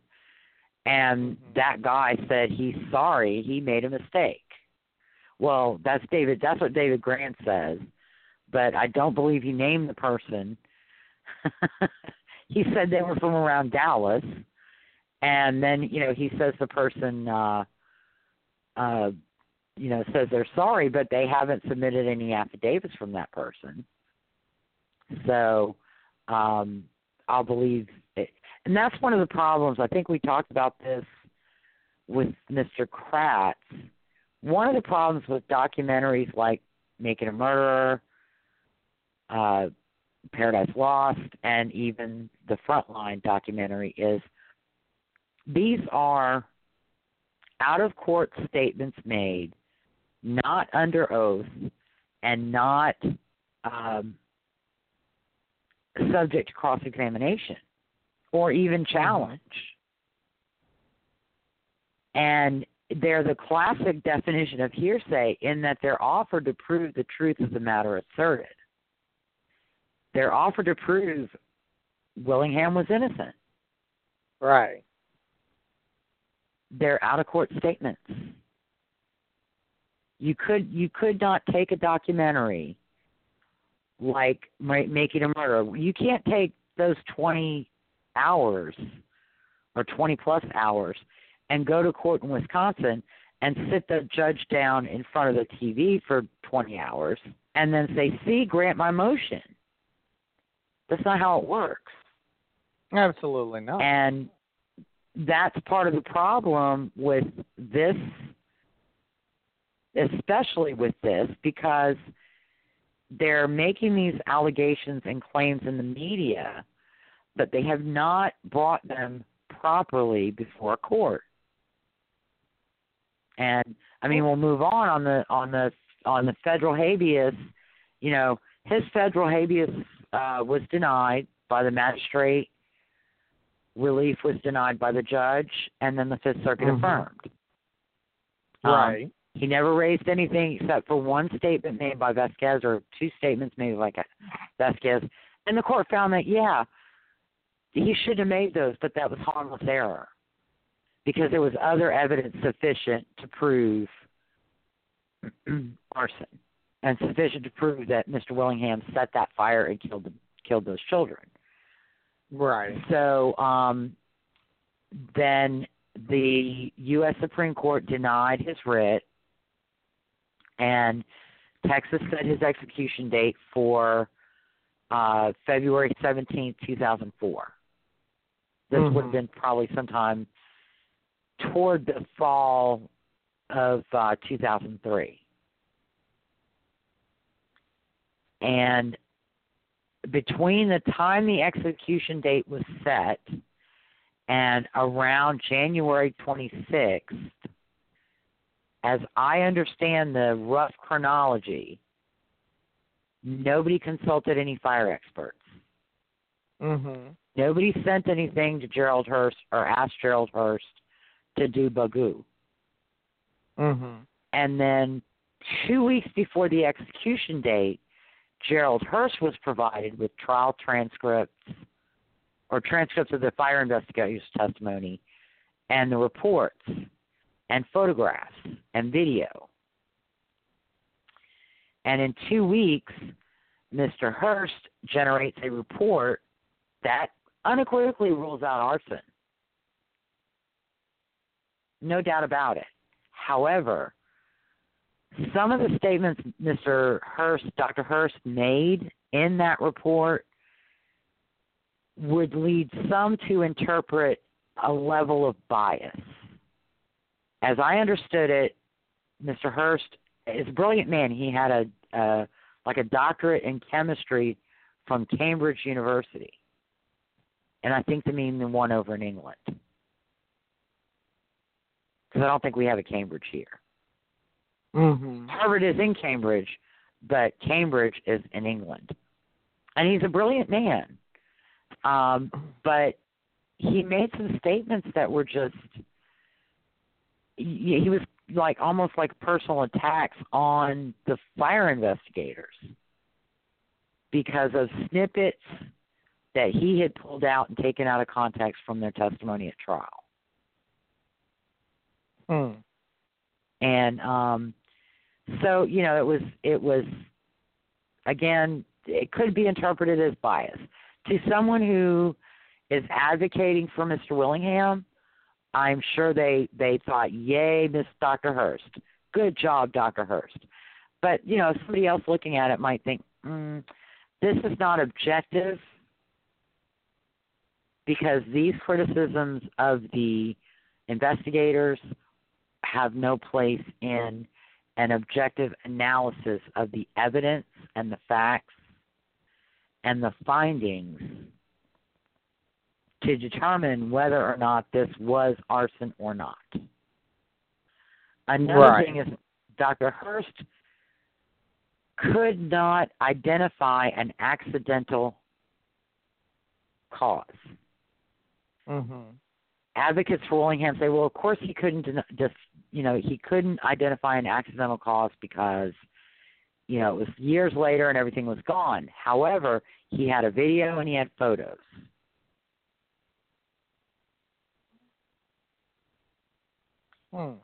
And any fire investigator looking at it after the fact who cannot be there, that is what they're going to have.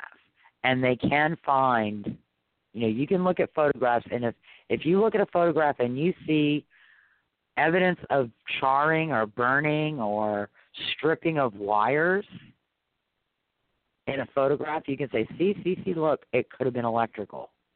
There were pictures of the fuse box. You know, there's pictures of the wiring in the girl's room. You know, he could have made that determination, but he didn't. So he could. He said it was an arson, but he couldn't determine how it started. That report was received by the defense, I believe, if I'm not mistaken, around February 13th. It was submitted to the Board of Pardons and Paroles, and they denied clemency. It was submitted to the Texas Court of Criminal Appeals, and they did not stay the execution. Okay. The request for clemency, a request for a reprieve, which was a 30-day delay, was sent to Governor Rick Perry. He received that 88 minutes before the execution. Yeah, a little bit late.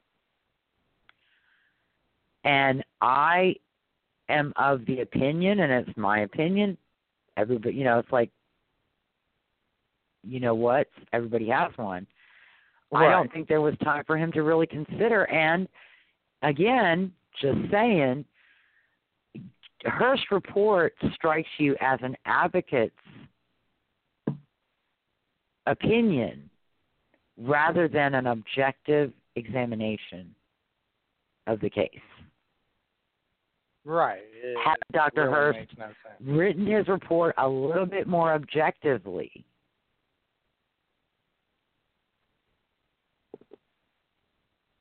it might have made a better impression on Governor Perry, who then might have thought, there are some questions.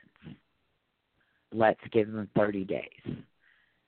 That's not what happened. And I also think that, again, as I said a few minutes ago, Mr. Reeves should have consulted a fire expert long before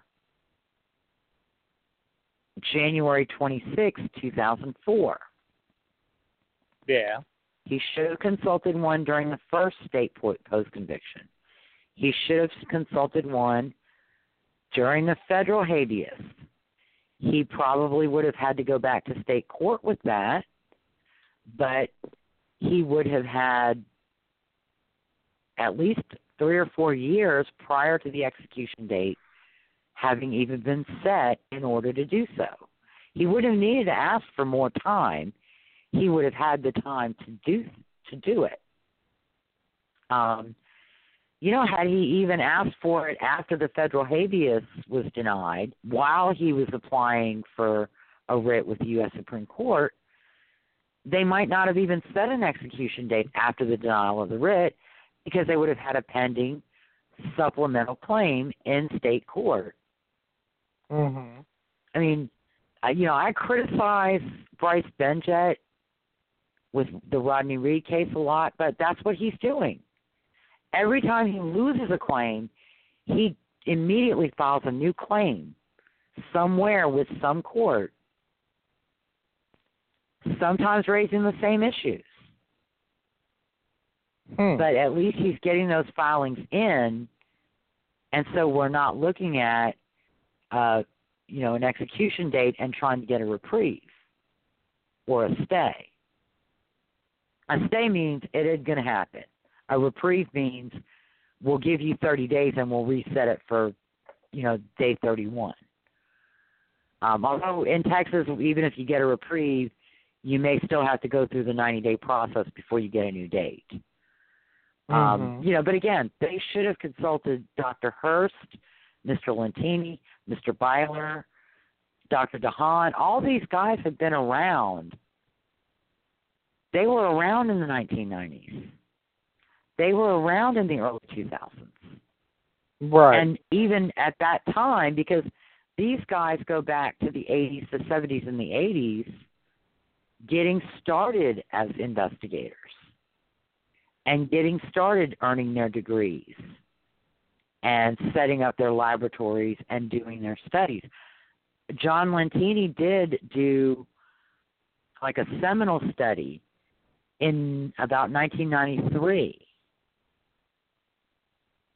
to exonerate a man who was facing arson charges in Florida, if I recall correctly.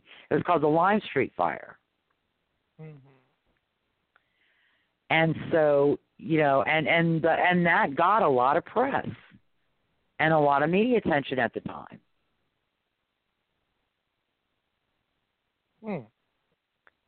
So, why this wasn't done by Mr. Reeves, it's beyond me to figure out why he would not, because he eventually did in 2004 when his client was less than 30 days from execution.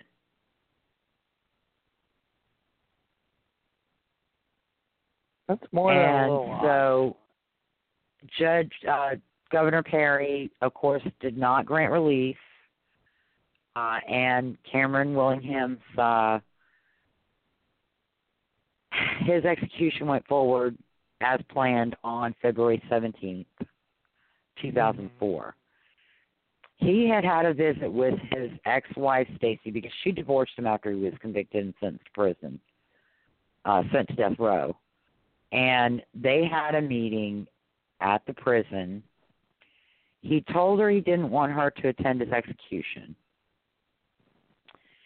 And if I recall correctly, he also requested that he be buried with Amber, Karmon, and Kameron. As I understand all the different sources that I've read, Stacey was having doubts, I believe, about his innocence.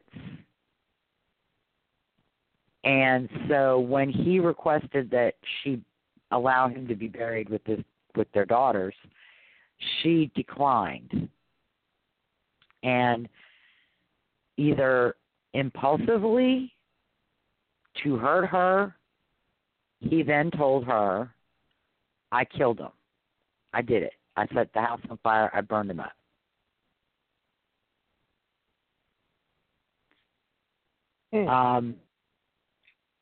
I see that as a confession.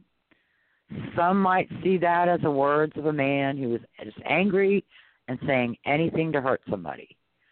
But after all those years of claiming he was innocent, to anybody who would listen, why in the world would he tell Stacey that he did it? Right. Shortly after this visit, Stacey apparently had told her brother. Her brother gave a declaration or affidavit repeating it. That would have been hearsay because he wasn't there to witness it. But around the time of the execution, I believe Stacey did confirm it, and she did attend the execution even against his wishes. Mm-hmm. And his last words initially were professing his innocence. He quoted, I believe it was Metallica, and then wow.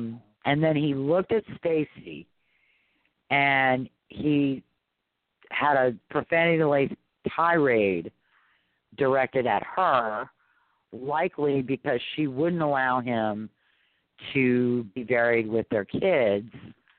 And it was very ugly. Rotten hell bitch was just a part of it. Wow. And That's looking special. right at her. Okay, here, I found it here. He addressed Stacey, who was watching about 8 feet away through a window, and said several times, "I hope you rot in hell, bitch."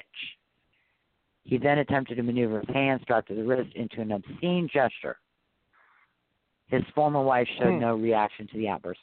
Found another version that he dropped a couple F-bombs in addition to "hope you rot in hell, bitch."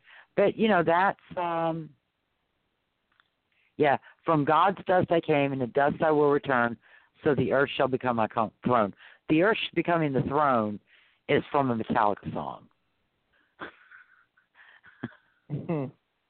And the dust to dust thing is kind of, he's paraphrasing Metallica.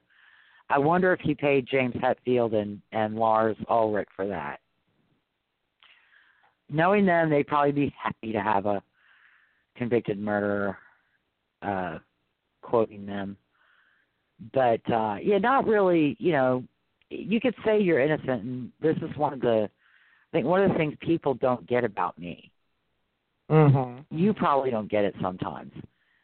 What a person convicted of murder, whether they're sentenced to death or life in prison, what they say does not hold a lot of credibility for me. If you're convicted of a murder by a jury, you're going to have to corroborate what you're saying. If you say the sky is green, I'm going to look out the window and check you on that. And if I see that it's blue, I'm not going to believe a word you say. I don't believe people. Guilty people can claim to be innocent. You know, it's sad when someone is truly innocent, nobody believes them.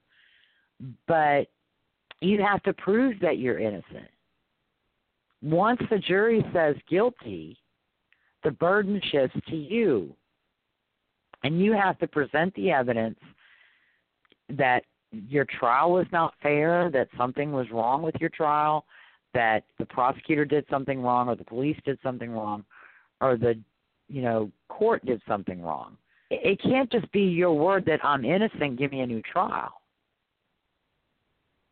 And what so many people don't understand or don't see or don't know is that they think that the presumption of innocence applies. It doesn't matter how many juries say you're guilty. You're entitled to the presumption of innocence because they have questions about evidence or they have questions about arguments in your case. And because they personally have questions, that equals reasonable doubt, and therefore you're not guilty. You shouldn't be in prison. That's not how it works. Just because you'd have doubts doesn't mean the jurors should have. So But it should. and so often, though, and this is where we get the post-execution efforts. Excuse me. After Willingham was executed, there were journalists who wrote articles saying he was innocent. They were hearsay because they're out-of-court statements, not subject to oath or cross-examination, that are offered to prove the truth of the matter asserted, that Willingham is innocent. And so the Innocence Project, seeing a great propaganda opportunity, decided to come in and get involved.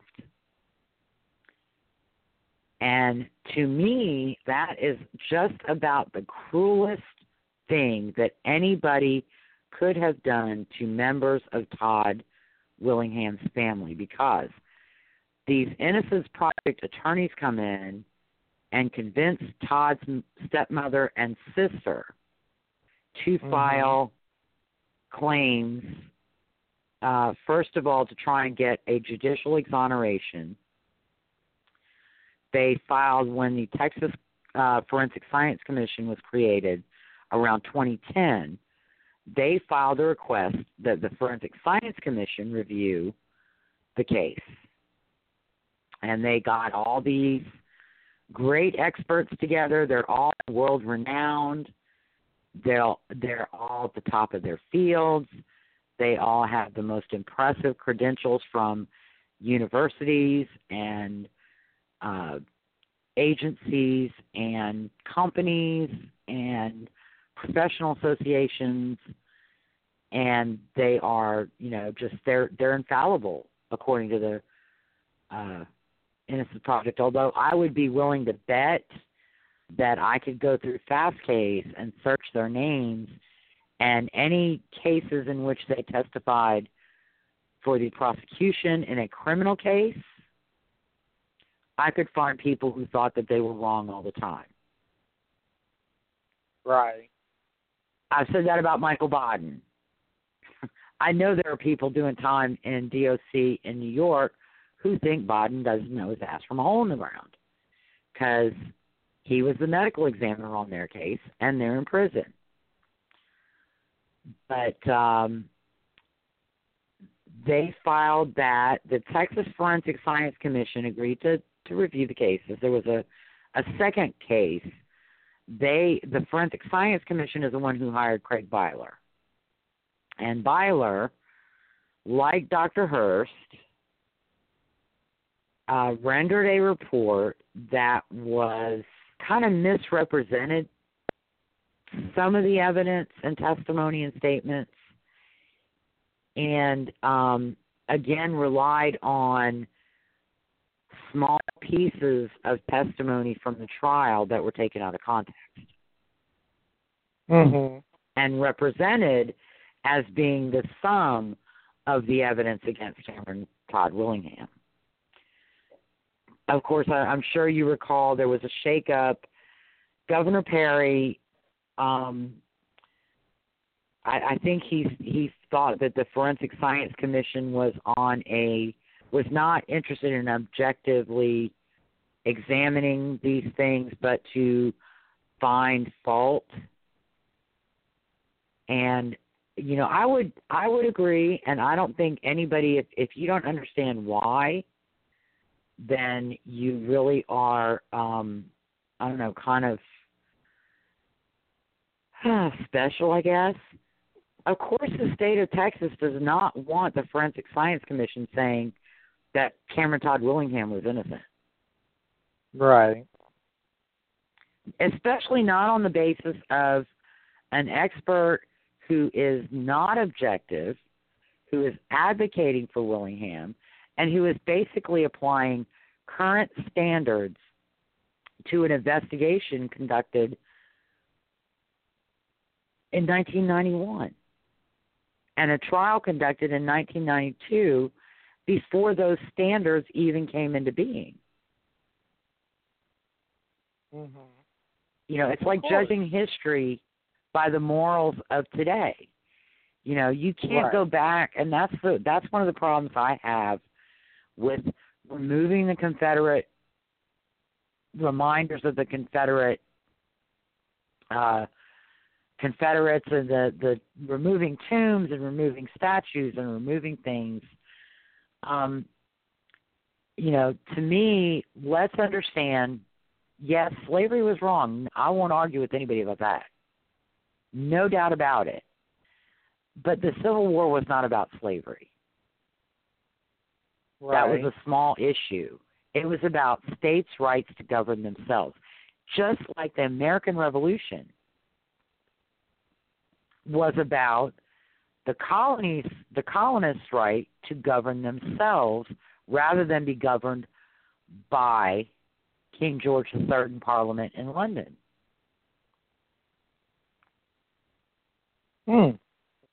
They really were not that different. Right. For whatever reason, and it was probably, you know, propaganda and fear.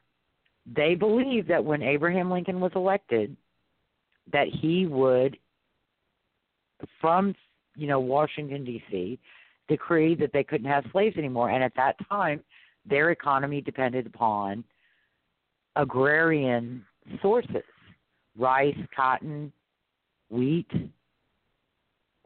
corn. You know, the South was the farmland for the most part, and the the provider of materials for manufacture like cotton and things like that, timber. And they could not afford to pay people to do those jobs.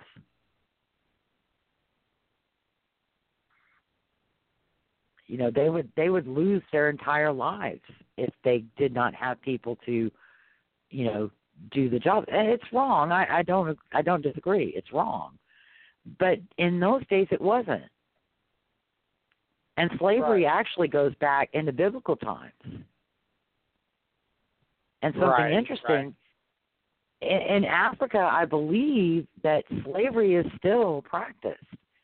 If one tribe takes over, then anybody who lives in the place that they take over is less than they are, and they can become slaves.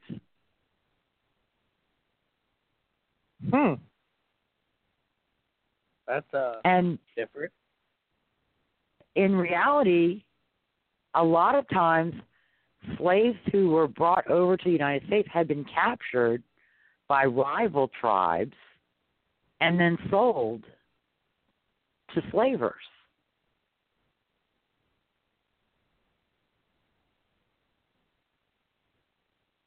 You know, I mean, some slavers were going over and, you know, chasing people down and capturing them, but a lot of times they were going over and having they already captured people, you know, sold to them.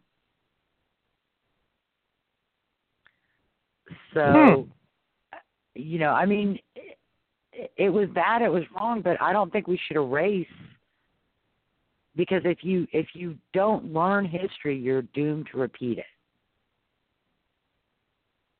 So instead of taking down a monument, and a lot of the people like Robert E. Lee, I don't think it's fair, because he was pardoned for his role. He went on to serve publicly for many years until his death. He was a brilliant tactical general. And the only reason he fought for the South is because he could not fight against it, because he was a Virginian.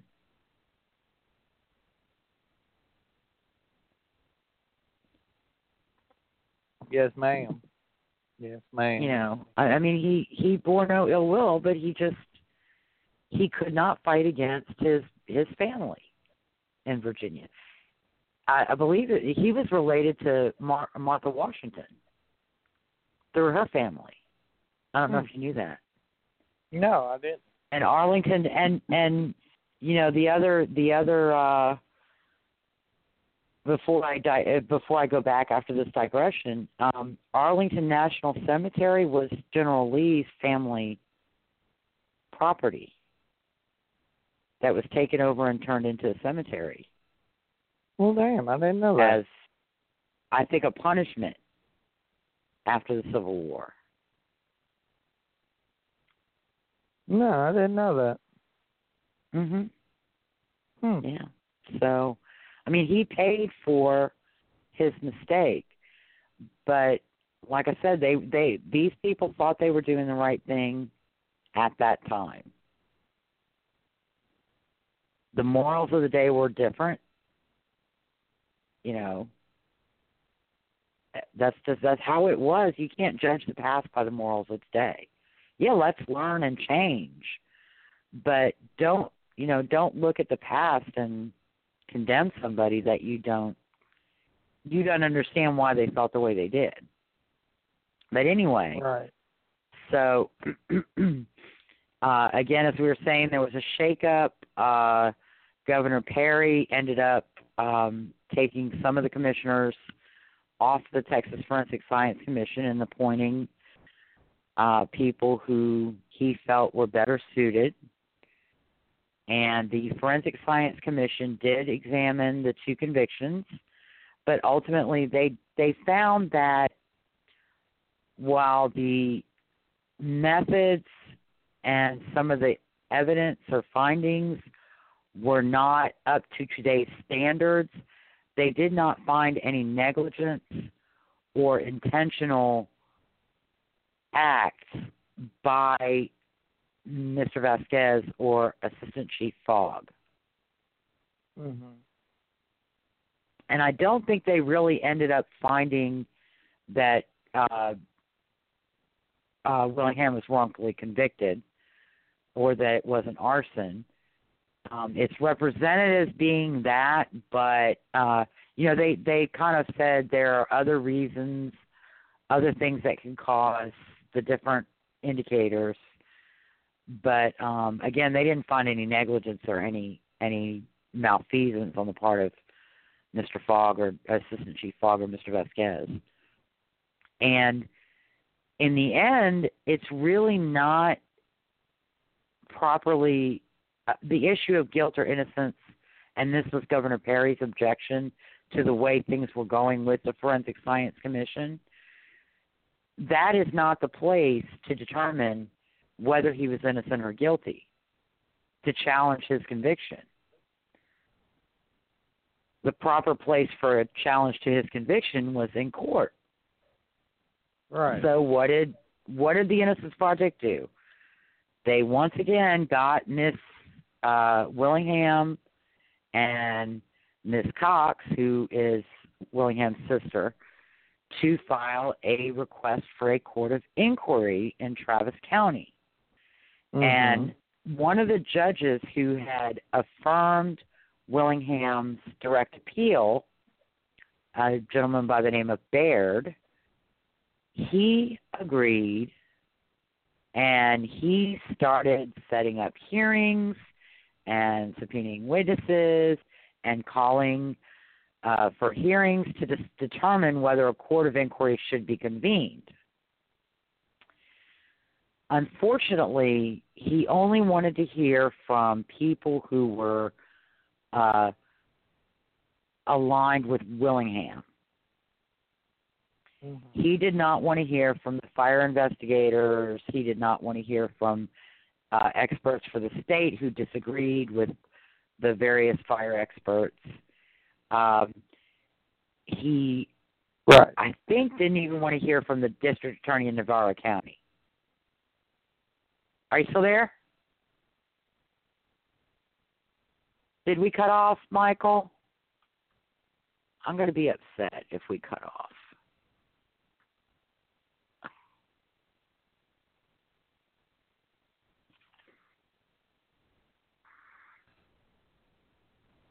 You still there, Michael?